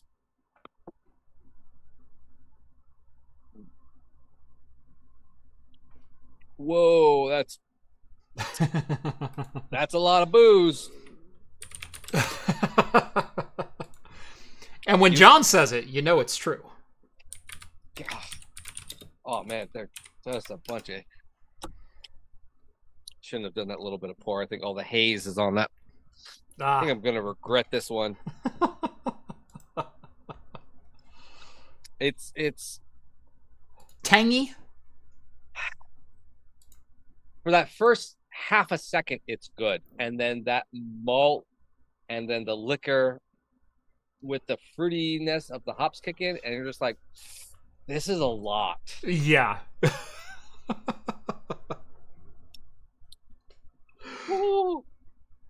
Whoa. You like, know it's probably too much when it's too much for either me or John.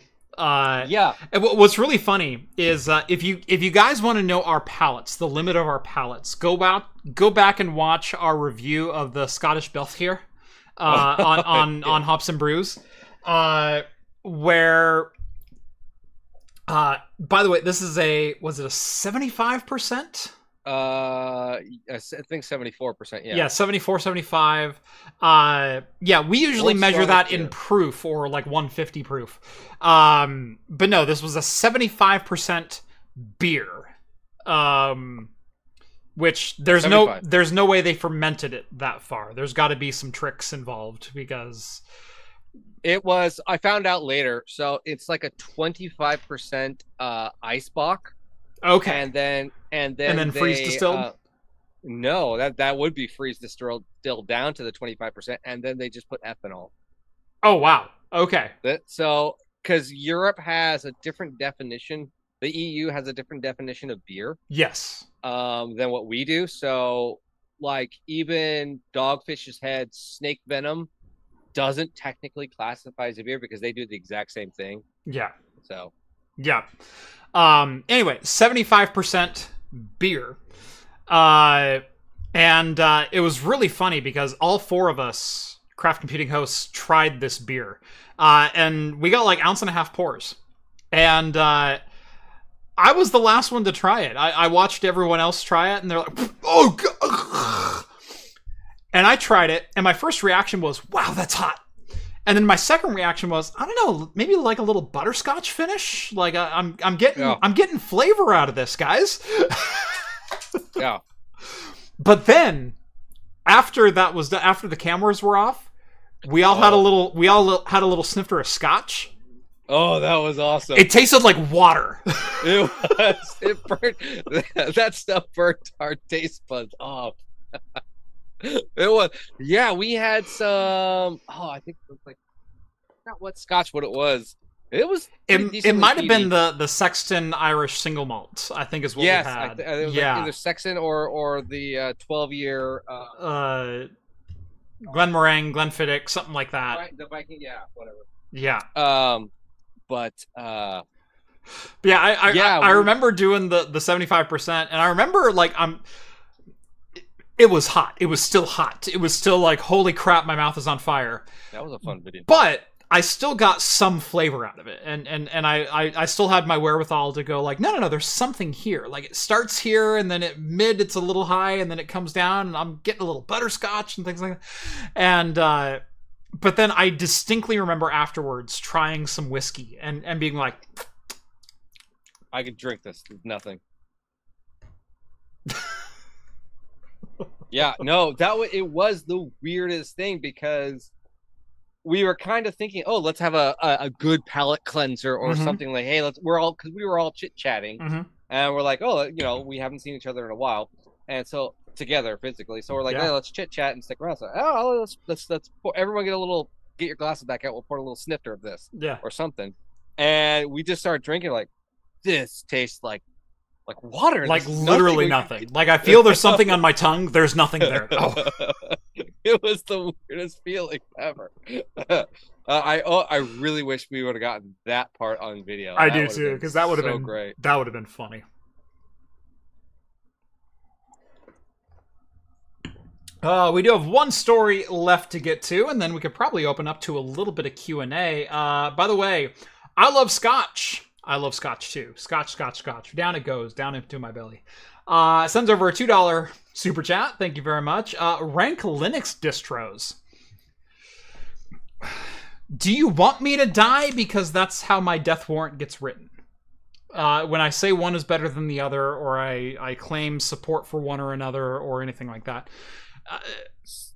You'll get a lot of comments in the chat or afterwards. Yeah.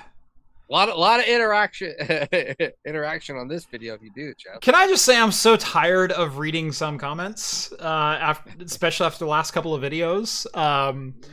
I did my bike review. I did the Mihogo e-bike review today, and one of the comments I received on my Mihogo LX 4.0 100-mile review was 93 miles is not nearly enough to form a full opinion on a bike and the ins and outs of it and the daily use and everything. I put 93 miles on this thing. And I named this a 100-mile review. I don't know if you know this, but words have meaning where I come from. And well, he was like, "Oh, that you didn't technically say 100 or do 100." Yeah. Yeah, that's ridiculous. No, I had done 93 at the time of filming, and actually during that day of filming, I put more than 7 miles on the bike. And so even like towards the end of it when I'm riding the bike, those are miles that are going on the bike. And if you know the Salem area, I did not cover a small distance in that video. No, I mean, I know all the places you went to. So. Yeah. No, I mean, I put 4 miles in you know, just like B-roll footage, just getting a couple trails and things like that into there. The trails that I rode that day were not the trails that I got my experience from, but they're also representative of trails that I rode on. So, yeah. As a 6'4" man, I appreciated your review immensely more. Thank you very much. Yeah. Like, that was the one takeaway that I really got out of that bike was, holy crap, this is a bike meant for tall people. You know, when you say up to 6'10", I go, yeah, but I'm 6'4". There's no possible way I still fit. I raised the seat 4 inches and left the handlebars at their lowest position. And I fit very comfortably. The only other item that I own, the only ever item that I've ever owned that I can say the same thing about are these chairs. My Gamdius Achilles chairs. This was the first ever item I received on Craft Computing where they said, hey, can you review this? And I said, tell you what, if you send me 2 of them, I'll make sure they're on the show for 6 months. And they went, cool. And they've now been on the show for 6 years. Because they're the only chair that is tall enough for me to sit in. And in fact, it's at its lowest adjustable point. And my knees are at a 90-degree angle, and my feet are flat on the ground. I've never owned a chair like this in my life. And it's held up over 6 years of literal daily use, of like, you know, 8 to 12 hour daily use. I like these chairs so much, I bought one for myself at work when I used to go to an office, and I would sit in that for 8 hours a day and then come back home and film videos and sit in this editing video for another 4 hours a day. I like this chair. I like this chair very much as a tall person. But tech for tall people coming soon. Thank you, John. Yeah, Jay does Linux reviews. Yes. Yeah, Jay, Learn Linux TV, fantastic reviewer, does a whole bunch of amazing deep dives in Linux and whatnot. Good friend of mine, good friend of the channel. Does it have a sidecar option for Wretch? No, unfortunately, no. The 750 watt motor is the limiting factor there, and I got into that with it being such a heavy bike. Go watch the video if you're interested at all in e-bikes. I don't want to make this an e-bike review video. Hey, Tim checks in. Techno Tim. Good to see you, man. I need a tall person chair too. Gamdius Achilles. I'm 6'4". My knees are at a 90-degree angle and my feet are flat on the ground.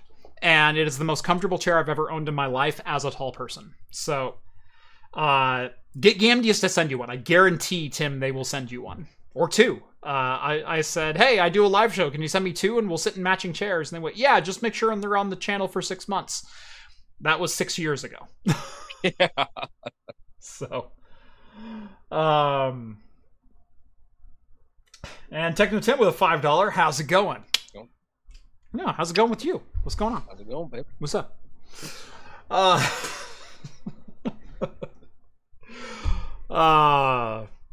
Anyway, yeah, I don't know where I stand with YouTube commenters as of late, because, like, I know what I'm doing with bikes. I've built multiple bikes from hand. I've restored a number of bikes. I've done so many different things with bikes. My daily driver Schwinn Rocket 88 that I referenced a couple times in the video, I took that as a bare frame and rebuilt it by hand. I know what wrenching on a bike is. And if you say, you don't know what a piece of crap this bike is until you've wrenched on bikes. I wrench on bikes. All bikes are a pain in the ass to wrench on. That's the definition of wrenching. Ask any Ford certified tech what they think of Ford vehicles, and they go, all of them are just pieces of crap, pieces of garbage, day in, day out. It's because you spend your life repairing the worst of what Ford puts out.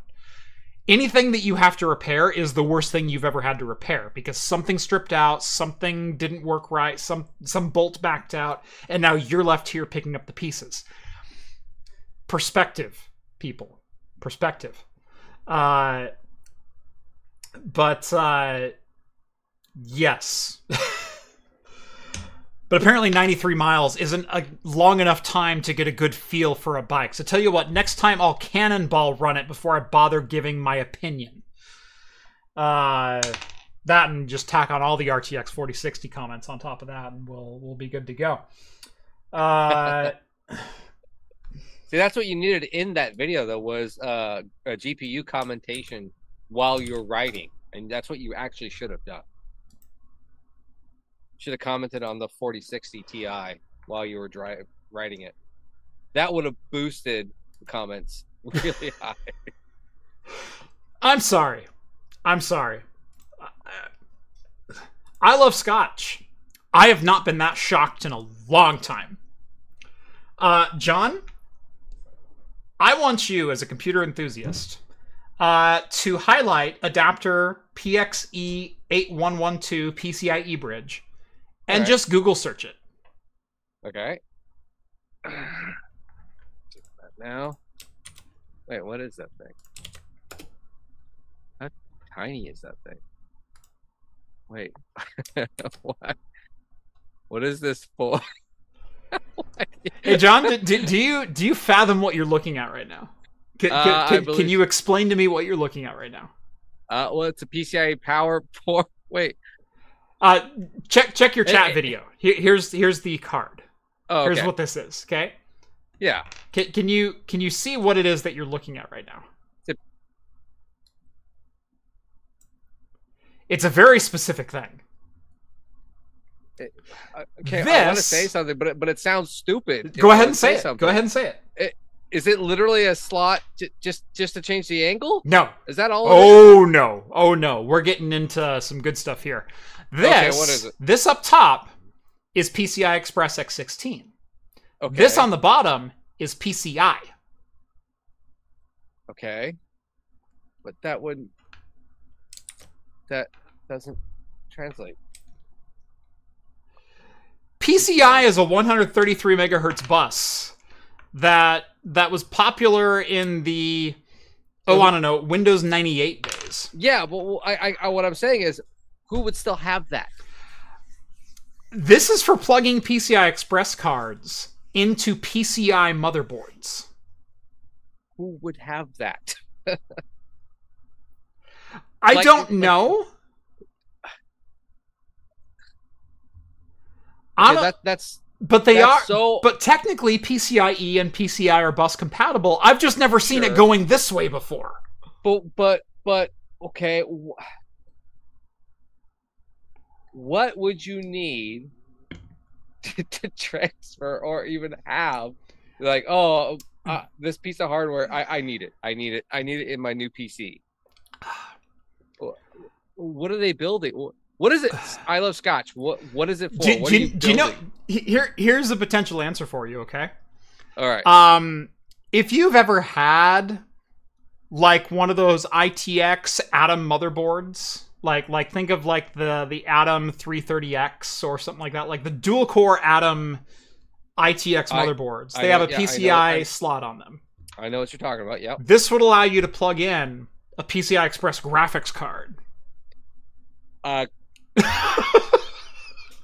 Running at 133 megahertz frontside bus. Why though? Why? I mean, there's some hey, okay, hang on. Do you need it for nostalgia? Like, if you were going to, it wouldn't even. Nostalgia's the wrong direction, though. No, but if I wanted to plug a PCI graphics card into a PCI Express system and maybe pass that through to a virtual machine, that is something that exists. You can buy like an FX 5500 and pass it through via PCI Express to a virtual machine and run a Windows 98 virtual machine with a virtual output. Yeah. And game to your heart's content. What in the ever-loving? Maybe you're nostalgic to the card. I don't know. Like, what if you have like an old Voodoo card you wanted to use? For that you would need to go this direction. This is the other way. That was the one I was looking at. Yeah. So on my side, that's the one I was looking at. Yeah.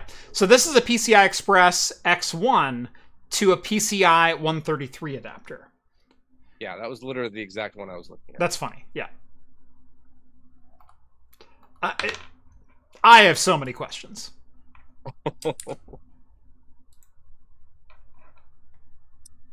Well, we can do the last little article if you want to, and then just get into a couple minutes of question Q&A.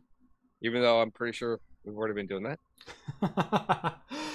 Technotim says, I need an ISA to PCI to PCIe. They are all technically bus compatible, aren't they? What is that? What does that mean? Where you see all the different adapters to get like the old mouse to go into a USB? Oh no, the old one is like a DB25 to DB9 to gender changer to DB9 to PS2 to PS2 to USB to USB key. Yeah. Okay. I've seen that picture. You've seen that picture, yeah. I had a guy when I was in high school and doing like freelance computer repair try to plug in a USB stick legitimately that way before. A USB stick would not work that way. Not so many adapters, but he literally had a DB25 to DB9 serial, so parallel to serial. Mm-hmm. He then had a serial to PS2 and then PS2 to USB. He skipped a couple of gender changers in the middle, but it really doesn't matter for the sake of this story. No, I've legit had someone try to do that before. So I have the Sony Vaio Pentium 2 desktop, and it only has one USB port, and I'm trying to plug in this USB key, and I have these adapters, and so I strung them together, and I plug in the USB port, and it doesn't come on. Can you explain to me what's wrong? I said, no, I cannot explain to you what's wrong. All I can say is that's not going to work. That's not the type. It doesn't read that. No. Super nice guy. Isn't that how it always is though? There's always that one friend. Why does this? He's a super nice guy. Yeah, drivers would be a nightmare as well. Motherboard nostalgia. Please use this in a video. Use a 4060 just to spite people. I should really run like one of my old Atom boards with one of these adapters and run a modern graphics card, even if it's like an RX 6400 or something like that. I think that'd be funny. Again, more craft extra content. Yeah.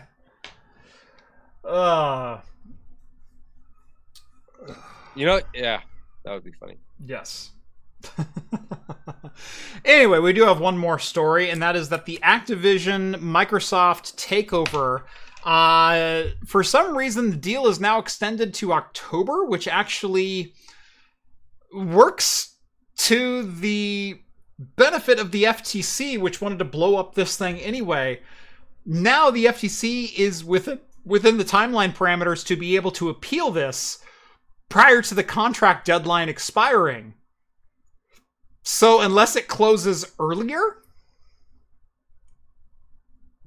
the FTC may still be able to blow this thing up. That's the story. That's the whole story. Obviously, this is the largest tech takeover in the history of tech takeovers. What is it? $69 billion is on the table for Activision Blizzard. Yep. It's a lot of money. 10,000 developers. Yeah. 10,000 developers, a dozen different studios. This would make Microsoft one of the largest game developers on the planet. The real only detail that you need is that Microsoft avoided having to pay $3 billion in termination fees stipulated by the original agreement if the deal falls through due to the FTC. But if the deal falls apart after September 15th, they're now on the hook for a $4.5 billion payday in termination fees. So, right now, if the FTC comes in and torpedoes this deal in the next 6 to 8 weeks, Microsoft is free and clear. If it goes past September 15th, though, Microsoft now has to pay Activision Blizzard $4.5 billion. Whether they buy them out or not. Right. Yeah. So.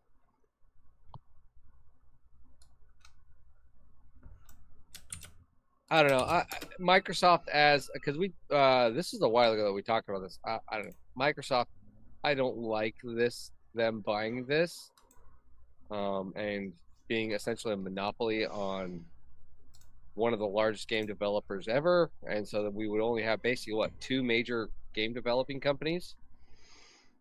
No, there's far more than that. I mean, Activision's one of the biggest out there monetarily, yes, but that's mainly because of Call of Duty and the couple of IPs that Blizzard puts out, a la StarCraft and Diablo. Well, I guess that when I say monopoly, I mean like the problem is like the gaming sports world for video game. I forget what is it's owned by EA. Yeah. EA has the contract for developing, with the exception of NBA basketball, which is held by 2K. EA owns FIFA, NFL, college football, rugby. What is it when you get you're actually a sponsored team for for playing video games? Esports? Yeah, just esports. Not esports in the sense of like basketball, but like, Blizzard playing, there's Warcraft tournaments and everything like that. Blizzard and Activision is known for having some of the most profitable. So people tend to lean toward those. And that's, I guess, my version of the monopoly, because most people want to be good at those so they can make monetary value out of it because they want to be on a sponsored team. Right. There are plenty of other big boxes out there, but there's not a big tournament money driven as much as Blizzard, Activision, all Call of Duty, stuff like that. Correct. Yeah. When it comes to high-end, high-dollar gaming, Activision Blizzard is king because of Call of Duty, Overwatch, Diablo, StarCraft, Warcraft, etc. And so, that is a major consideration. And the fact that Microsoft then would be owning basically one of the biggest player, in my personal argumental opinion, on that, I don't know. That's just kind of hard. My only counterpoint to that is one of the biggest benefactors isn't the right word. One of the biggest proponents of open gaming, that is platform agnostic gaming, over the last 5 years has been Microsoft. With the Xbox Game Pass, with multi-platform multiplayer being such a huge thing, Microsoft is the one who spearheaded bringing Call of Duty multi-platform to Fortnite, Xbox, Windows, Steam, etc.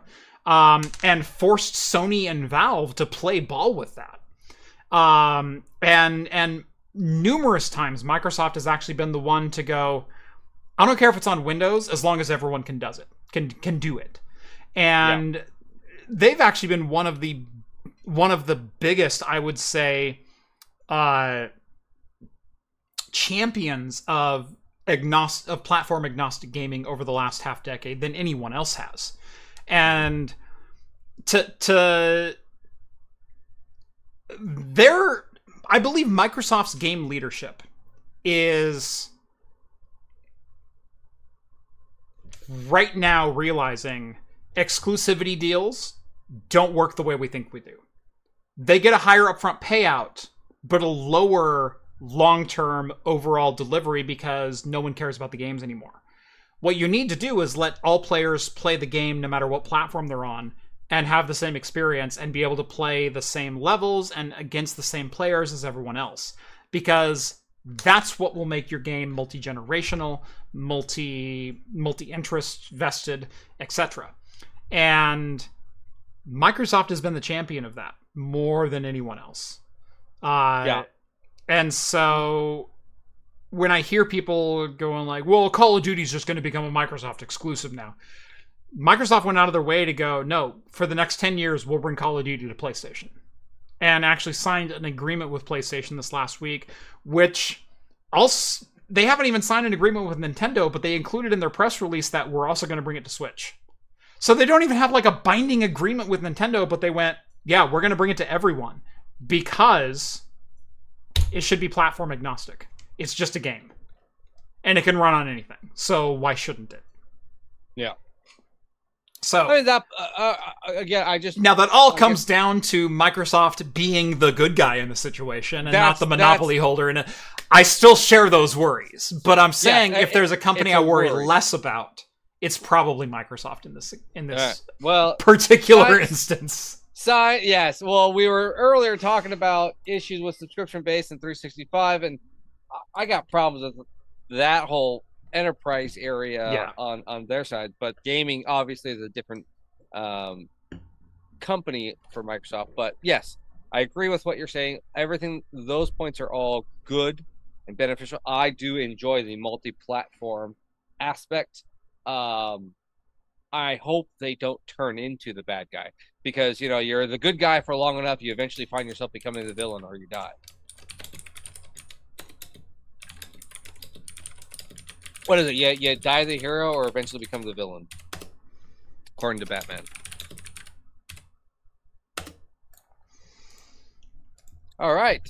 We got a couple minutes here still. So if anyone wants to chat, we can. If not, I believe, caught up on Strange New Worlds.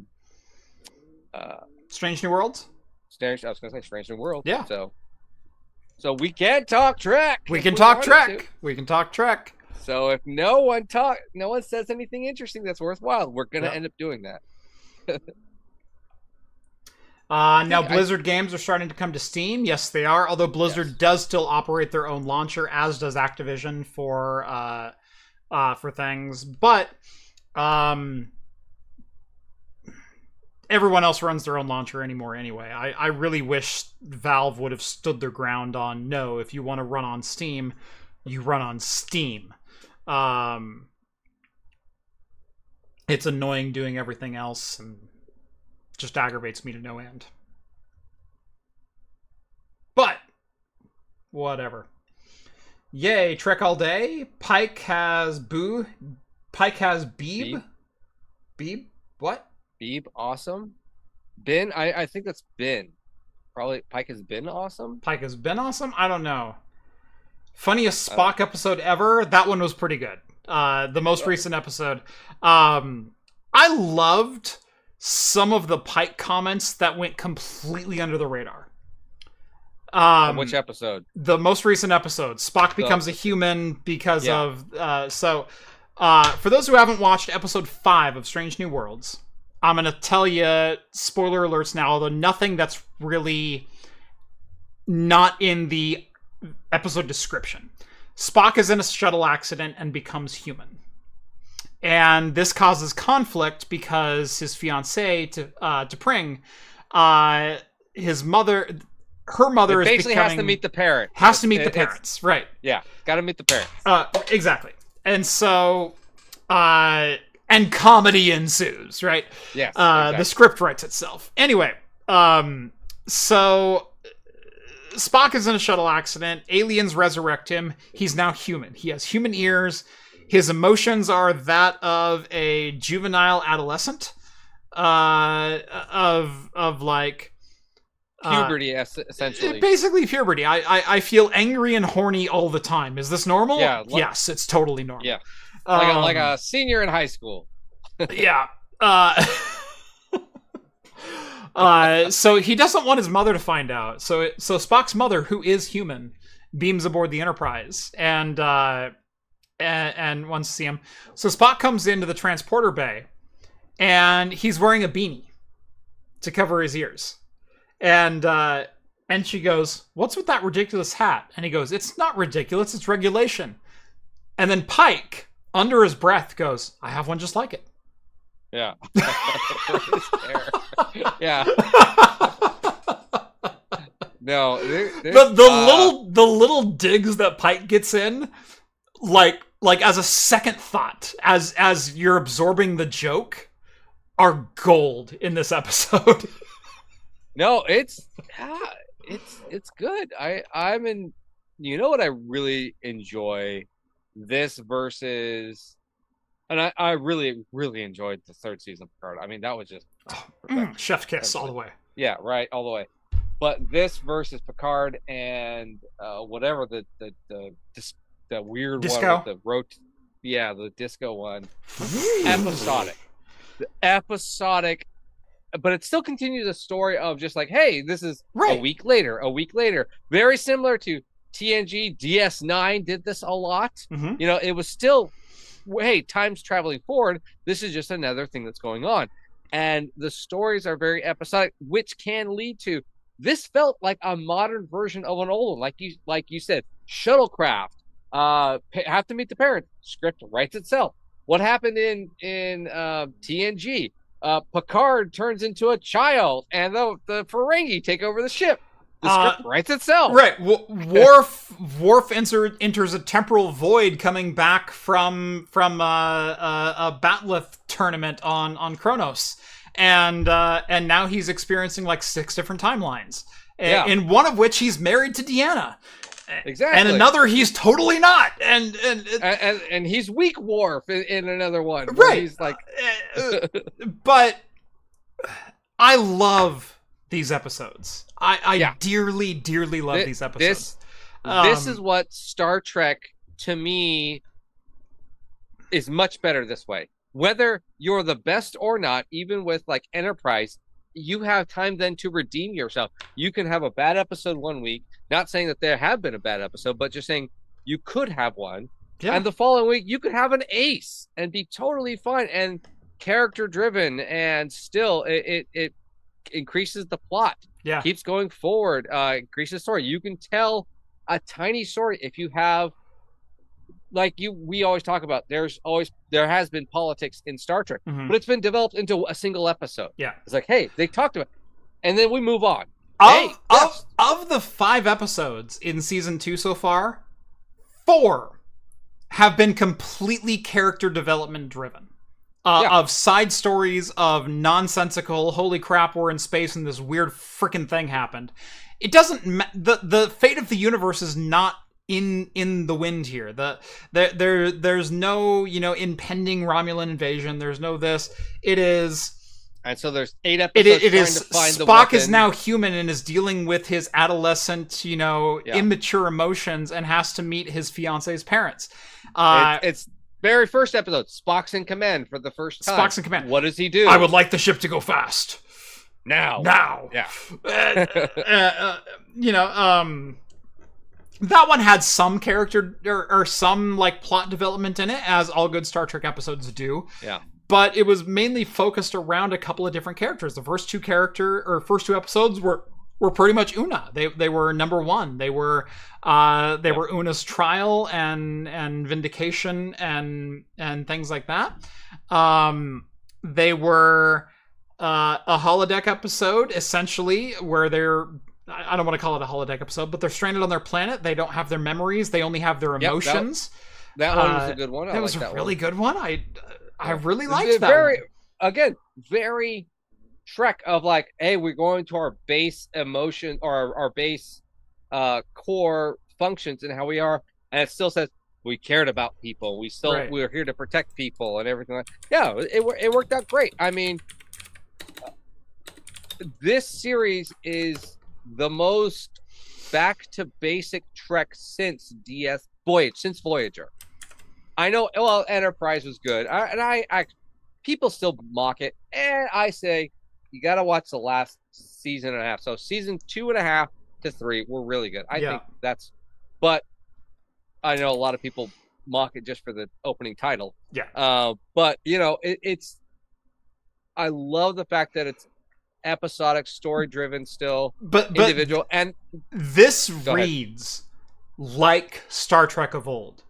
Season 2, Episode 1. A distress call from Noonien Singh compels Spock to disobey orders and take the USS Enterprise and its crew into disputed space. Season 2, Episode 2. Ad Astra Prospera.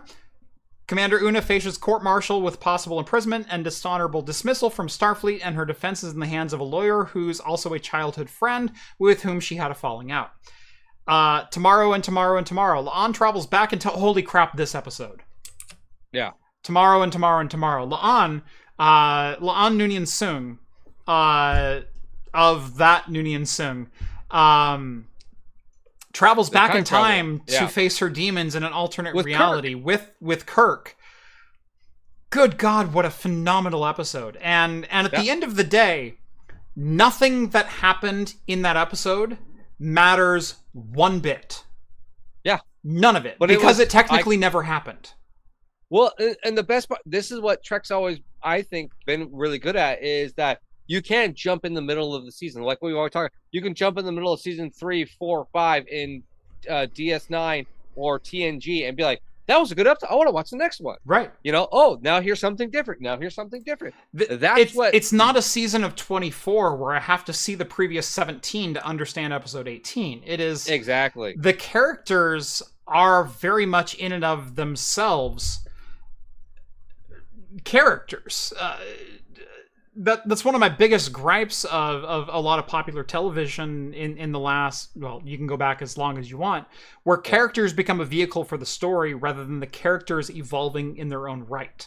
And this feels very much a return to that TNG DS9 Voyager type character development where the characters bring on a life of themselves. And if you put them into a situation, how do the characters react? And what I like this whole series, if it continues this way, which I really hope, and seems to be that they are, is easily they could syndicate this onto your standard cable TV show. I expect to be able to see this on BBC in the next 6 years. BBC, maybe like they give it to whatever, you know, CNBC or their Paramount. I forget what they're. They better run reruns on Spike. That's all I can say. Like Spike or TBS, or I think they own TBS. I think, whatever. One of those. Yeah. They could easily in 5 years run this just randomly and be like, "I'm entertained. I'm entertained." Yeah. I mean, it's totally fine. I can jump in the middle of a binge watch of this and be like, in the middle of the night, "Oh, this is fun. I don't know anything about it, but it's fun. It's sci-fi. It's humor. There is suspense. There's action. There's enough of everything here that is fun. It does remind me of Star Trek of old. It's so good. I'm really enjoying it. So good. It's yes. Please, if you continue in any other Star Trek form, do this more. Yeah. More of this. More of this. Picard. I loved Picard season 3. More so than I loved Picard seasons 1 and 2. Seasons 1 and 2 told a great overarching story with, you know, I've said C- and C+ results for season 1 and 2 respectively. A+. A+ for season 3. Simply because it's like, if you're going to tell an overarching story over 10 episodes, this is the way you do it. Because holy crap, that was amazing. Every single piece of it was flawless. If you're going to go episodic, Strange New Worlds. Holy crap, every episode is amazing. It's great. There's enough. They still keep tradition of nostalgia in there, but still try to make it new with the newer tech, but they still try to like, hey, it's still this boxy square form. The buttons are still analog, but we make it a little bit shinier, you know, that type of vibe. Mm-hmm. And it's great. Here's one critique, maybe you like it or not. I don't like Kirk, the character, the actor who plays Kirk. I don't mind him at all. It's not that I don't like him. It's just not Kirk to me. Here's the problem, and let me see if I can change your mind really quick. Okay. When have we seen the James T. Kirk that is the James T. Kirk we know? Because 2 of his 3 episodes that Kirk has been in have been alternate timelines. No. Yes. We saw him in the future prediction of the Romulus War, the starting of the Romulan War, which never happened because Pike died before Kirk took possession of the Enterprise, and so Kirk prevented the Romulus War, which means that Kirk never existed. And then the Kirk who went back in time with Laan was also alternate timeline Kirk, in which Earth never existed. He was born on Iowa Space Dock. We've never met the Kirk from Universe A outside of like 2 or 3 minutes of interaction. So the Kirk that you're saying you don't like is not Alpha Universe Kirk. Sure, okay, I'll give you that. I can give you that. If they kept it that way, I could probably live with it. I also don't hate the Kirk that he's played. I don't. Yeah, personal pet peeve. I think that's what it is. So that's really all. But that again, these are the critiques that I have for it. It's very minor. Are you a fan of Sam Kirk at least? Sam Kirk, I like with the mustache. The mustache, yeah. Oh yeah. I love the callback that it's the same person just with a mustache on. Yeah, I know. I love it. And I love the new engineer. I like that. Yes. She's great. So there's a lot of sure. If you wanted to dissect stuff really down to its core and the fan base, you could do that. I'm not going to do that. Yeah. I can nitpick a bunch, but as just I'm gonna sit back, enjoy. Great, I love it. It's fantastic. We can sit here. I think we'll close with this. We can sit here and we can nitpick Strange New Worlds to the end of time and back. Yeah. We could also do that for TNG. We could also do that for DS9. We could also do that for Voyager. Or you can just sit back and enjoy good television. Because at the end of the day, canon is only what the writers make it. It's only what the audience makes it. And yeah, if you want everything to match unequivocally to a T and everything, go write your own story. Because we're talking about television that has existed over the course of nearly 65, 70 years now. And it evolves. And Star Trek has always been a series that tries to question modern society, modern standards, maybe humanity could be something better, and tried to tell good stories along the way. And and I love what it's done, and I love what Strange New Worlds has become, and I think it's the perfect flagship to carry Star Trek into the future. Oh yeah, I think so too, and I really hope they continue this way with whatever direction they continue to go. I hope it's futuristic and not keep going to the past. History things. I'd like to see something beyond, say, Picard season 3. That's something I would like to see. Unfortunately, actually, I don't know if slightly quick sad news on Star Trek. The kids one got canceled. The Nickelodeon. Yeah, show. Prodigy got canceled. Prodigy got canceled after one season. I'm not super surprised by that. I'm not either, but there were like nitbits. I like Chakotay got back in there, the original actor. Janeway was originally back.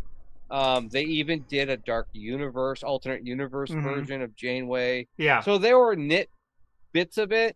I believe there is another kids show. It's supposed to be like Starfleet Academy, something along that line that's coming out.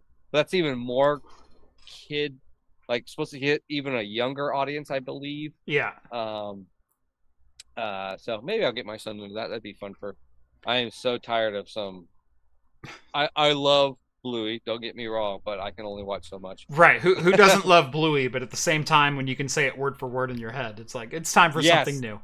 I know. I mean, if I don't watch it for a month, the same jokes. Okay, that's funny because I love that they throw a little bit of adult humor in there. Yeah. But yeah. No. Again, we'll end on this, but. Super happy in the direction everything is going with Trek right now. Yeah. Hope it continues. Yep.